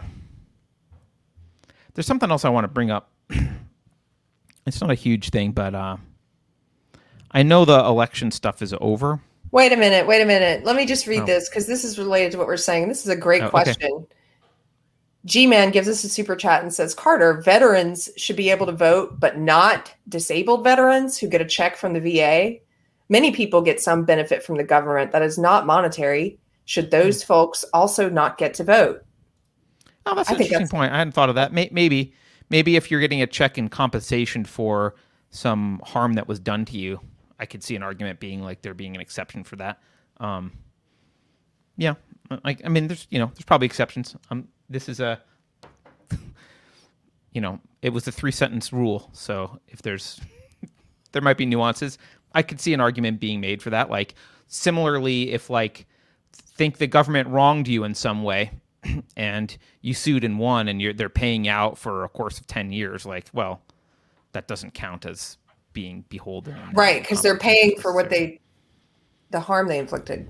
Yeah, so I can see edge cases like that where, it's an issue. I just want to. So, Carrie, do you remember the Washington Post? How'd the Washington Post feel about mail-in voting? Oh, I know what you're going to talk about. Well, now the Washington Post is again. Before they were totally happy with it. They were happy with it. They felt like it should be done for COVID and to make sure everyone gets to vote, and there would be no problems with it. That it's safe and we secure, and there's no potential for fraud. We should definitely do universal mail-in voting. But now I know they feel differently. Why? Yeah, well, I mean, mail-in ballots are great and fine and everything. Now, Washington Post is owned by, for those who don't know, Jeff Bezos, who is also the CEO and founder of Amazon. Well, what do you know, Carrie? What do you know? It turns out, and I know this will shock you, that might not have been a principled stance that the Washington Post took. It might have been a stance based on an agenda, and they might be willing to flip that stance. Maybe Bezos doesn't really have a principled stance about mail-in voting. Let's take a look here. Well, guess what Amazon's doing? Amazon is in the middle of people at their Bessemer warehouse are going to vote on whether to unionize or not. And Amazon's actually quite concerned about mail-in voting, because what if it turns out that mail-in voting is problematic? And so here, let's find the right window here for you. So Amazon filed a few legal documents with the National Labor Relations Board in an attempt to stop or forestall the upcoming mail-in vote. Hey, they say this election case presents a perfect storm. There could be errors, opportunities for missed mail-in ballot improvements. Hey, the rights of thousands of employees are at stake. You can't let mail-in voting continue. We seek the immediate intervention and a stay of a mail ballot election currently scheduled to start February 8th. Oh, okay. Let's just take a look. One of their things, I haven't read the whole filing, but I've read some of it. Here's one of the most salient points here. The board should adopt a workable standard that promotes manual elections. Oh, that's what they want. Or alternatively, mixed manual mail-in elections. They don't like this prolonged use of mail ballot elections, and they go on to make an argument about what outbreaks should mean and why we don't want mail-in elections. We don't have to go into the details of this too much. The important thing here to note is that it turns out mail-in voting is problematic. You got to be careful. I don't know why no one said this before. I mean, maybe the Washington Post could have written something about it before, but it turns out it's a problem. And actually, Jack Posobiec tweeted about this, and he was just talking about the Amazon case, and he cited the Amazon case, and Twitter still flagged his tweet as like, hey, stop questioning mail-in voting. So sometimes the censors have to catch up with themselves. Oh, totally. They also, I think, didn't they take his tweet down at some point? I don't know if they took it down or not. Okay. But you can't. They don't like when you point out the hypocrisy and the way it doesn't make any sense. Like, wait a minute, I thought mail-in ballots were cool when it comes to a presidential election. No big deal. But now with they're fine for presidential elections, but when you're talking about unionizing Amazon warehouse employees, then you ought to be really careful. Fine. I mean, the important stuff like unionization of employees, that you need to take seriously. The presidential election, I mean, who cares? Not a big deal. Right. A couple I just of wanted to share that. couple of super chats. This Okay. is from Thomas St. Thomas, who's part of our Unsafe Space team, and he was also in book club yesterday. Thomas notes that Carter just took away my rights to vote. LOL. Still my man. Well, you know, I don't talk about this much, but I started my career in the defense industry, and I would happily have given up my vote like that. Like, okay, so I can't vote for a few years. Who cares? I didn't know Thomas still. I didn't know that I was taking his vote away, but Yeah. It doesn't mean you can't run for office, though, Thomas. Nerdy Girl. This is one Beverly put up that we missed. Nerdy Girl gave a super chat and says, "Thank you so much for being a beacon of light during these times. I'm so glad I discovered you guys last summer. Congrats on the engagement, Carrie." Thank you. Thank you, Nerdy Girl. I'm real excited. I'm really excited.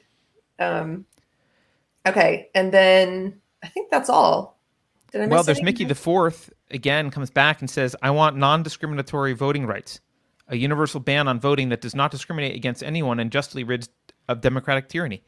So that is also a nice universal solution. No voting. No voting. Here's my only problem with no voting. I don't have a better solution than currently. I don't have a better solution proposal for if you want a government, which we can get into at some other point. If you want a government, I don't really have a better solution than some sort of constitutionally limited republic setup. But like you've got to, I don't know what else there is. We could talk about how to tweak things so that they lasted longer and didn't get corrupt so horribly. Maybe I sometimes wonder if the only thing we did was outlaw government education very clearly, if that alone would have stopped the descent into hell that we are currently on. But I don't know. Carrie, I don't know if you know, I just want to share some stuff with you. COVID's over in California now. Oh, I know. Well, look. Did you hear? I heard Newsom's opening up. What changed? What I happened? don't know. I mean, it could have been that maybe there was a savior was elected in Washington. A somehow. Messiah? Was there a Messiah? Did they There get might the have been a person? Messiah. Did they get the person they wanted in? I have. Yeah, you know the Citizen app. I do not. I don't know what that is. It's like it's supposed to be about crime in your area. And they like report incidents of crime, and they're like plugged into the police, and also like people can put in incidents when they see them. In California? This sounds problematic. Yeah, well, I have the app just because I'd like to look around, and the app's kind of annoying because for the past 6 months, maybe longer, it's been all about like it's really annoying because you can't even turn this off. All the flash updates, there's like a daily alert, crime problem. You think it's crime. Alert, safety problem. COVID's on the rise. Like, and it's got all this COVID crap in this app that's like supposed to be about shootings and theft and crap, right? But it's like COVID's on the rise. COVID crisis. If you look at our stats, here's California's stats here. Positive cases been going up, down recently, I guess. Total deaths kind of at a peak. Total deaths are kind of at a peak right now. But this has been used for the past several weeks. These stats have been used to like just hammer daily.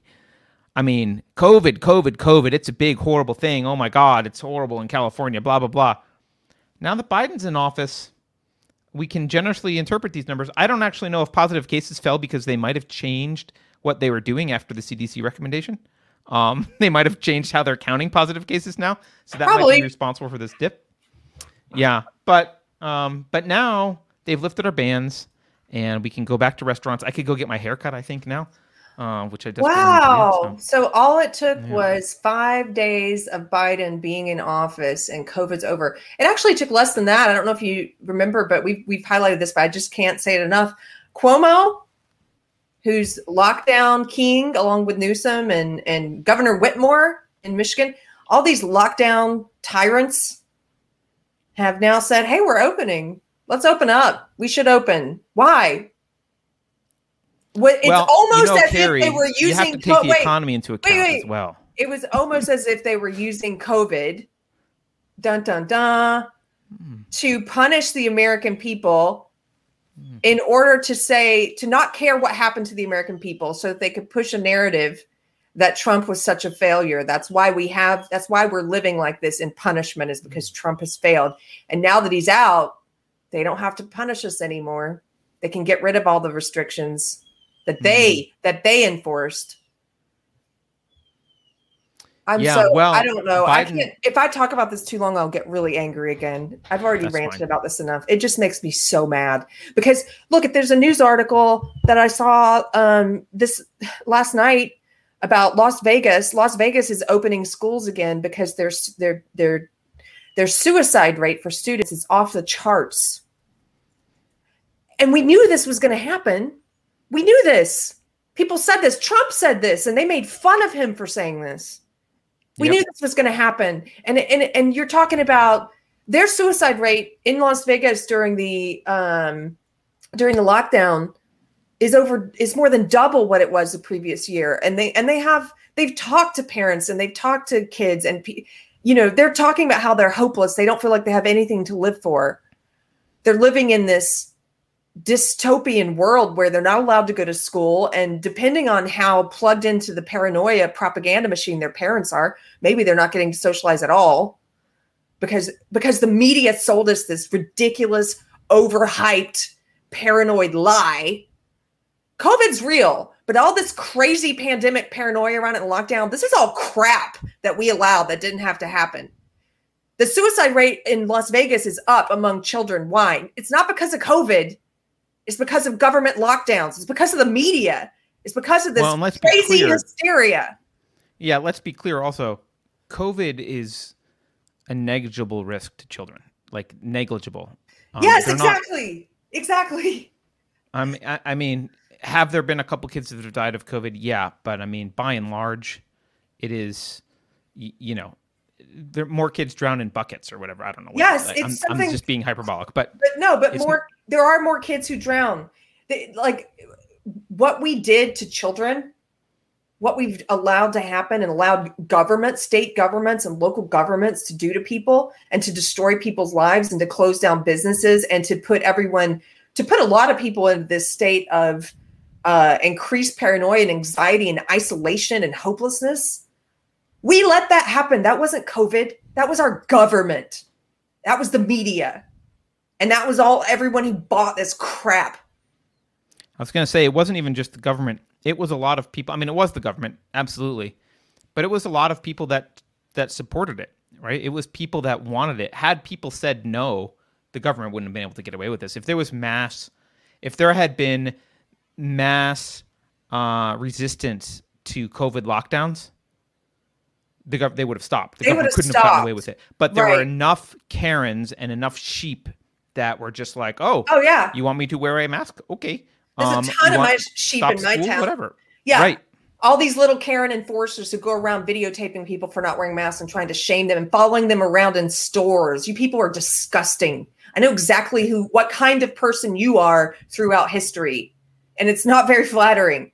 You're not good people. And I just think about, I have friends that I've talked to recently and in the past couple of months I have friends who some of them have family members who already had maybe some kind of germophobia or social anxiety or something, or depression, and all of those things are through the roof. And there are people now, I sometimes forget, I have to be empathetic because my life really hasn't changed that much. I go out, I go to stores, I don't wear your stupid mask. I choose when I wear it. I will occasionally put it on for my favorite little coffee shop because I only have to have it on for a second and I don't want to give the employees their grief and they don't care that I wear it under my nose. I will do that, but I will not wear it at the big grocery stores while I shop around. Like I will not, I choose when I wear it. And if I don't want to wear it, I will leave your store. If you insist on it, But I don't get down with all that crap. And I've been socializing the whole year, and I see people all the time, maskless. Oh my gosh. I have dinner like a normal person with people, and we're maskless and we hug each other. Imagine that. And then, but the reason I bring this up is because I have friends who have altered their lives, who don't go.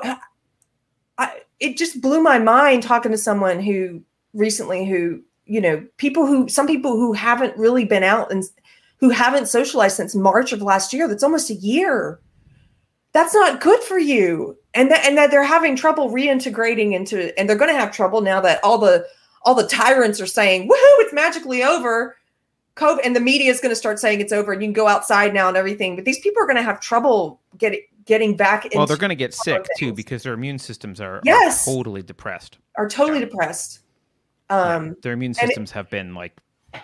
And I love like you're not thinking of people, and you're not loving people when you put them in this place of increased paranoia. Okay, I'm done.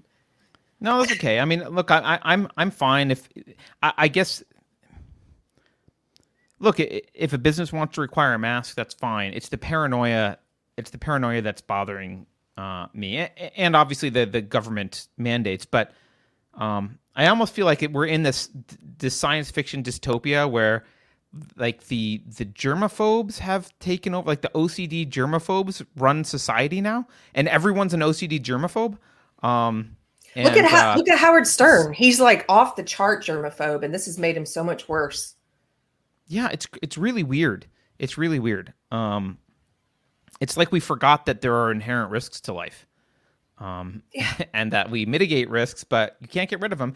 And the standard that we seem to have suddenly adopted is, unless we can get rid of it 100%, we shouldn't engage in any risky behavior because any risk above zero is not acceptable. I don't know. And I'll be clear in case you're new to the show. I mean, I hope it's obvious. Maybe it's not, but I'm a liberal. I believe you should have personal responsibility and individual choice, and you should choose what you want to do. And I have friends who do wear the mask, and I don't have any problem with it. And I obviously you do what you choose what makes you comfortable and what you think you're going to, in every situation, like Carter says, we're measuring the risks. It's a cost benefit analysis. If you do that analysis and you think it's best for me to wear this, then great. I'm totally fine with that. I'm expressing frustration because I think some people they've become so afraid, and they haven't socialized since March. Some of these people, I want them to know it is possible to be out in the world and be okay. Like, as Carter says, like, I've been out in the world this whole time. I am okay. Like, your kids should eat dirt once in a while. You need an immune system. You're gonna, and I worry about what this has done to kids also, who if they happen to be in a very paranoid kind of home. Well, it's not even the home. Like, we're not super paranoid, but like, there's the events and activities whereby you could go interact with other kids have been canceled. There's nothing, my daughter's only social activity is that she hangs out at the barn all day because she rides and there's other kids there's a few other people at the barn that are there, but like, she can't go. We tried to get like, hey, want to get together? We've said that to a few of her friends, and it's like, they're like, no one wants to get. You can't hang out. There's nothing. There's nowhere to go. Everything was closed. Like, there's no one's around. Like, it's no one. Everyone's paranoid. Everyone. So it's not like even that. Necessarily. Yeah, it's not like that here in Texas. There are definitely the paranoid people, but there's enough of a mix where there's also like tons of people I've been able to continue my life pretty much normally in the past year, because there's enough people who recognize that this is over the top and who also want to socialize. And, I don't know. I feel bad for people in places like California and New York. Don't feel bad for us. We brought it on ourselves. We deserve it. Well, now it's over. Now it's over. So COVID's over. It's all good. We can tell it. The inauguration happened, so it's over. Yeah. Let's do a couple more super chats. Mickey the Fourth says, my point is democracy always leads to socialism. Dictatorship and absolute monarchy sometimes doesn't. Yeah, true, but they're also not as great. Like sometimes dictatorships and absolute monarchies can be pretty bad. So benevolent dictator versus a few hundred years of democracy that slides into socialism and maybe gets saved or maybe not. I don't know. But yeah, I get your point. It's a good point. It's a point worth considering. Tatiana says, Carter kind of misunderstood me, but that's okay. Love him still. What I meant was focusing too much on rights does hurt the individual and what is right. You know what? I will concede I don't actually understand your point. So I'm sorry. I'm sorry. Okay. There is, hold on. Cheeky Mare says, Swift this is Nurse. not a super chat, but Cheeky Mare says, Carrie, I came within 5 inches of a lady. 5 foot 8 inches of a lady in a grocery line, and she flinched. We were both wearing masks, and she flinched. Yeah, people are acting crazy. Like, Yeah. I almost want to do I've seen some people through social media in other cities and stuff doing these no mask, burn your mask. You know how they said there's the myth of the second wave feminists who were bra burning. Mm-hmm. You want to do mask. I want to do like a mask burning where you get together. I've seen some people doing these where you burn your mask, or they walk through. They do like a flash mob where they all go into Target together and then take their masks off and go through the store saying, "Get rid of your mask." I kind of, the only thing about that is there's so many unknowns. Like, what kind of people in the store, are they going to freak out or not? What kind of people are in your group? Are they all pretty rational people, or some of them a little freaky? And, you know, things could go wrong and get pretty fast. So that maybe I won't be joining one of those, but I think that I do support the idea. Anyway. Swiftner Braveheart says, abuse cycle of power and control. The sudden lockdown relief emotionally whipsaws victims through relief and encourages future compliance.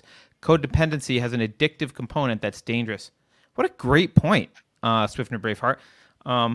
When you write that, when I'm reading that, I'm almost thinking of it does sound almost like spousal abuse, where there's that like abuse, and then the sudden doting and lifting you up, and you get that kind of relief of love.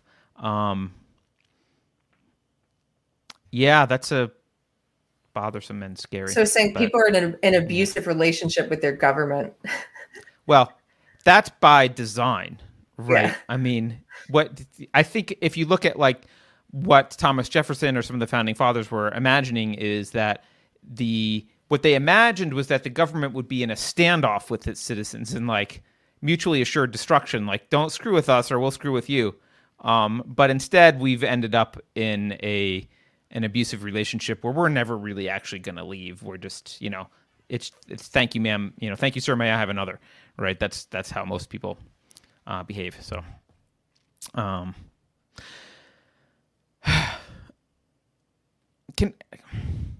don't know if we should talk about this because it's kind of old, but I just noticed it, and I think it's kind of worth bringing up.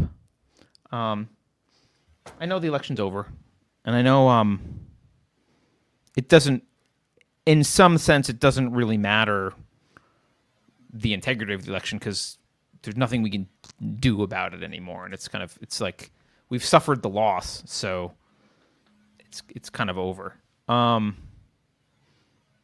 But from another angle, I just think it's kind of interesting to look at. I hadn't noticed this. I had heard this, but I didn't see this data until someone shared it with me. Actually, Jason shared this with me.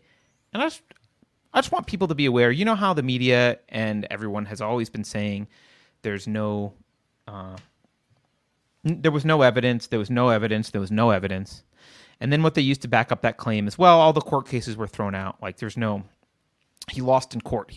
We went through the process and lost in court. Let's just show what lose in court means here. Here's a spreadsheet. I know it's hard to read, so I'm going to read it for you. Here's a spreadsheet of presidential election lawsuits. Okay, it's a comprehensive list, I believe, pretty comprehensive list of presidential election lawsuits from 2020. And if you look, these were all of these lawsuits. If you look over here, the disposition shows what happened to the lawsuit. Dismissed, lacks standing. Dismissed, lacks standing. Dismissed, lacks standing. Here's one that's still pending.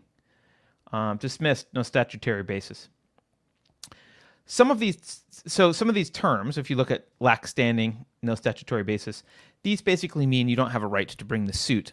So the question is, did they get to actually even present evidence to the court? Did they get to present and argue evidence, which is this column here?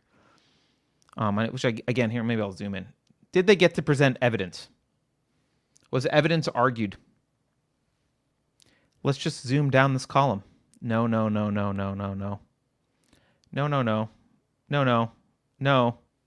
More no. All the way to a subtotal. Here's the total of the 81 cases. How many got to argue their evidence in front of a court? Zero actually got to argue evidence. 72% of these cases alleged illegal voting. And 0 got to argue their evidence. Now, I don't know. Are we supposed to have faith in this system?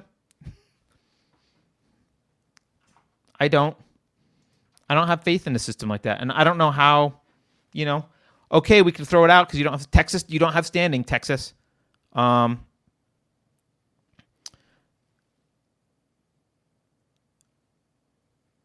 fact that they were able to get away with this, not that I don't know whether there was voting fraud enough to flip the election, but the fact that they were able to get away with this and not bother to look at anything and then make these claims that like, well, we went through the process,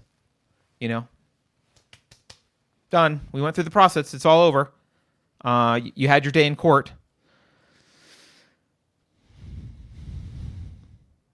I don't know how you know this information and recover any kind of faith in the system. Yeah. Well, they didn't get to have their day in court, and that's the point. Yeah, and I think what a person on the left might say, someone who's plugged into the propaganda would say, well, you didn't have enough evidence. Even that's you not getting to have your day in court is evidence of you not even having an evidence. Like they take it as just mean. It doesn't mean they looked at the evidence and it wasn't enough. It means we've decided that this court is not going to hear your case because, for example, a lot of these means you don't have standing, right? One of them denied. I'm just looking. Denied standing. Denied. Dismissed. Lack of standing. Denied venue. We didn't like the venue. We don't think you have standing in this court for whatever reason. What are some of the other ones? Most of them are standing.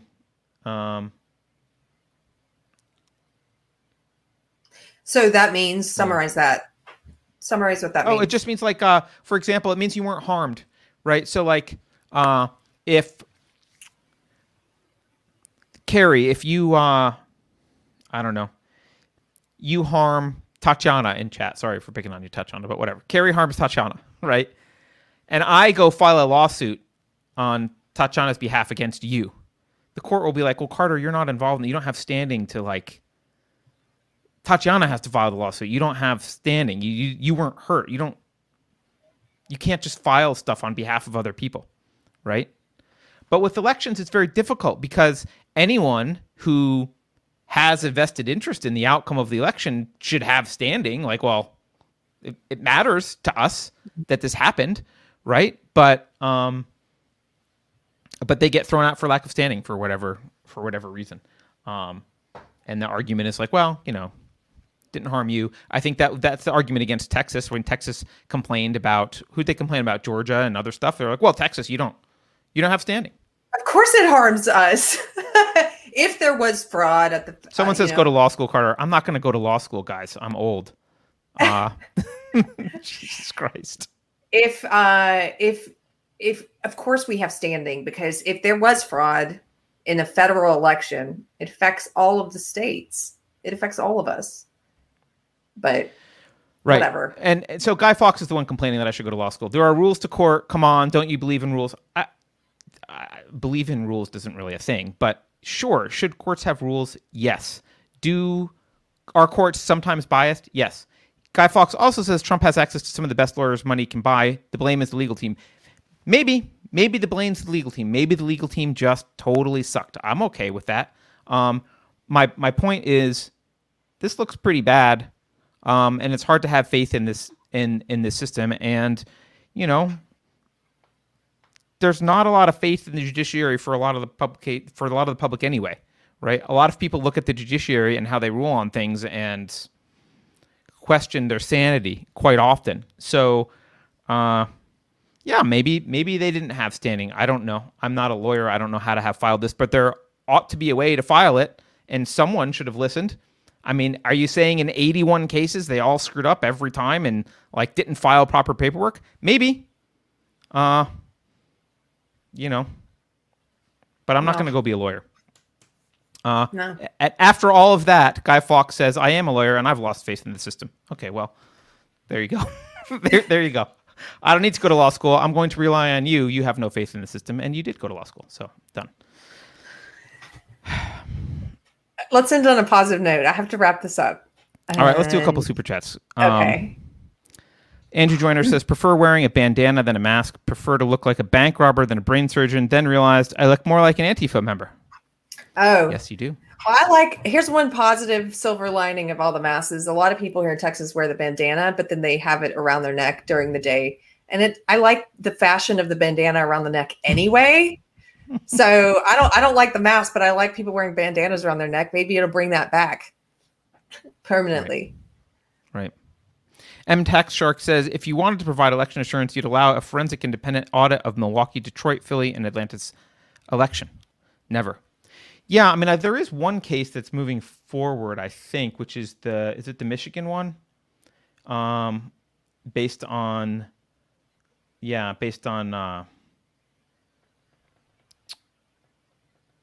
anomalies in the voting machines. I guess someone did an audit. The audit I'm reading now. The audit showed that the machines had an over 68% error rate, among other irregularities. This is in Antrim County in Michigan. So that one is moving forward, and the judge said that the county has to release a bunch of records, disclose a bunch of records, and yada yada. So maybe we'll learn more about something there. But very few cases. That's one of the few that are moving forward. Most of them.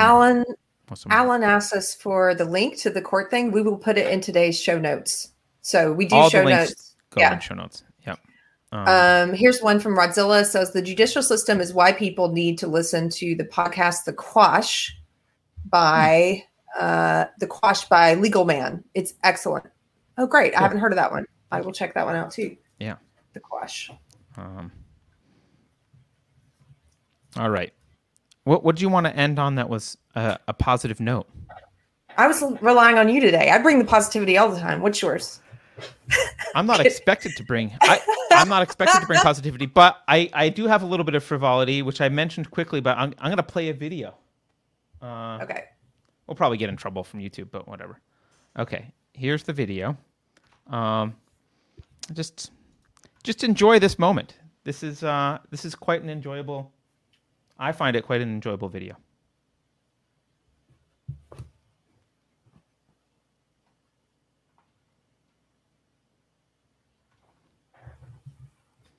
Wait, can no one hear this?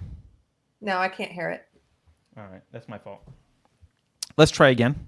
I apologize. Boomer tech error. Let's do this again.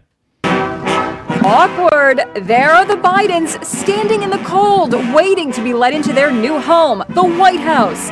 Everyone wondered what was going on. Why were the doors shut?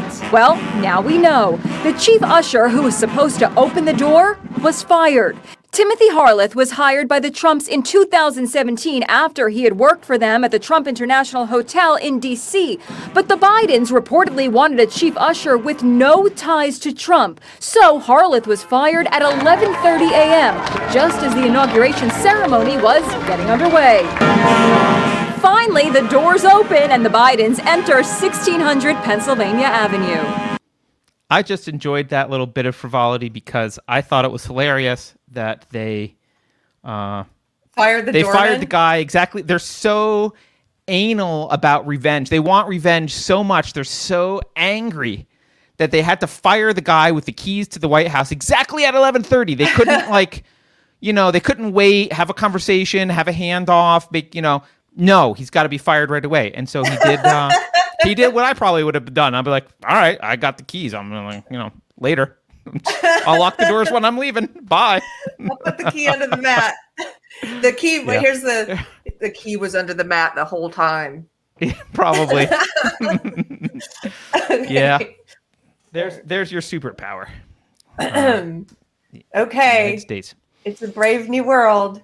Have a good rest of This your was week. a weird Kofefi break. Am I correct? I know. It was weird. It's okay.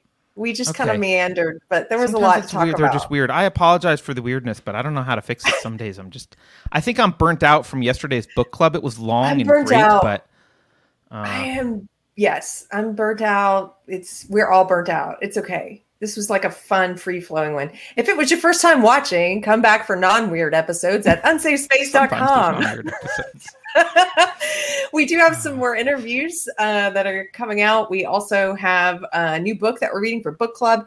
You can visit us online at unsafespace.com. If you want to support us, you can go to the donate page of unsafespace.com, and there's various ways to do that, including with Bitcoin. You can go to our subscribe star. There's a link for it there, and subscribe if you want to give a one-time tip or be a I don't know, what do they call them? Patrons, but not on Patreon.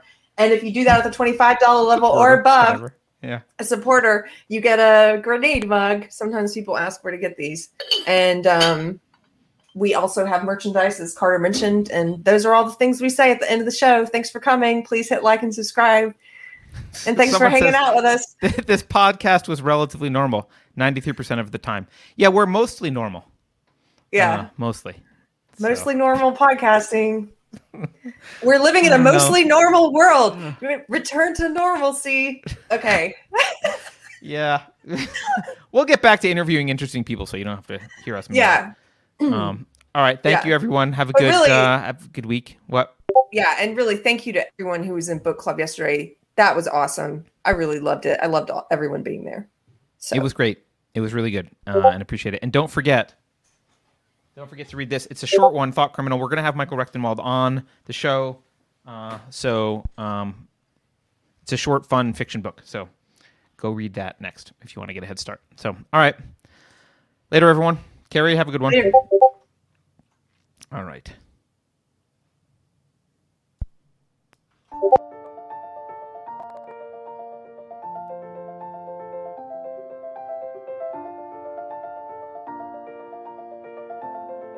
Thanks for watching.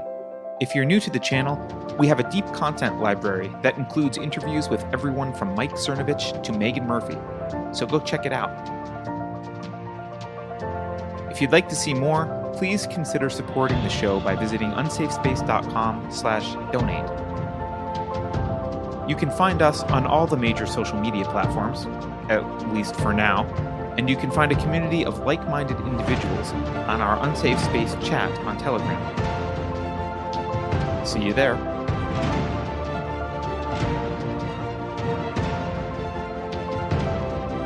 Warning. This is an unsafe space. Dangerous ideas have been detected. The content of this production has not been authorized by the Cathedral. Pay no attention to it. For your protection, the following co-conspirators have been unpersoned and marked for cancellation. You are advised to ignore their lies about our sacred government and its leaders. Here's a fun fact: the world will never be safe enough. That's why you need a loving government. If you think about it, no one should be allowed to express opinions. But don't.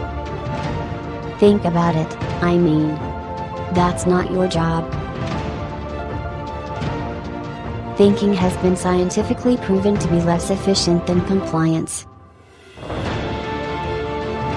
Did you know that goldfish are harder to govern because, contrary to popular belief, they can actually remember events for longer than 5 months? Computer voice Curtis, never mind, that last line is fake news. Please disregard it and return to your safe space immediately. There will be cake.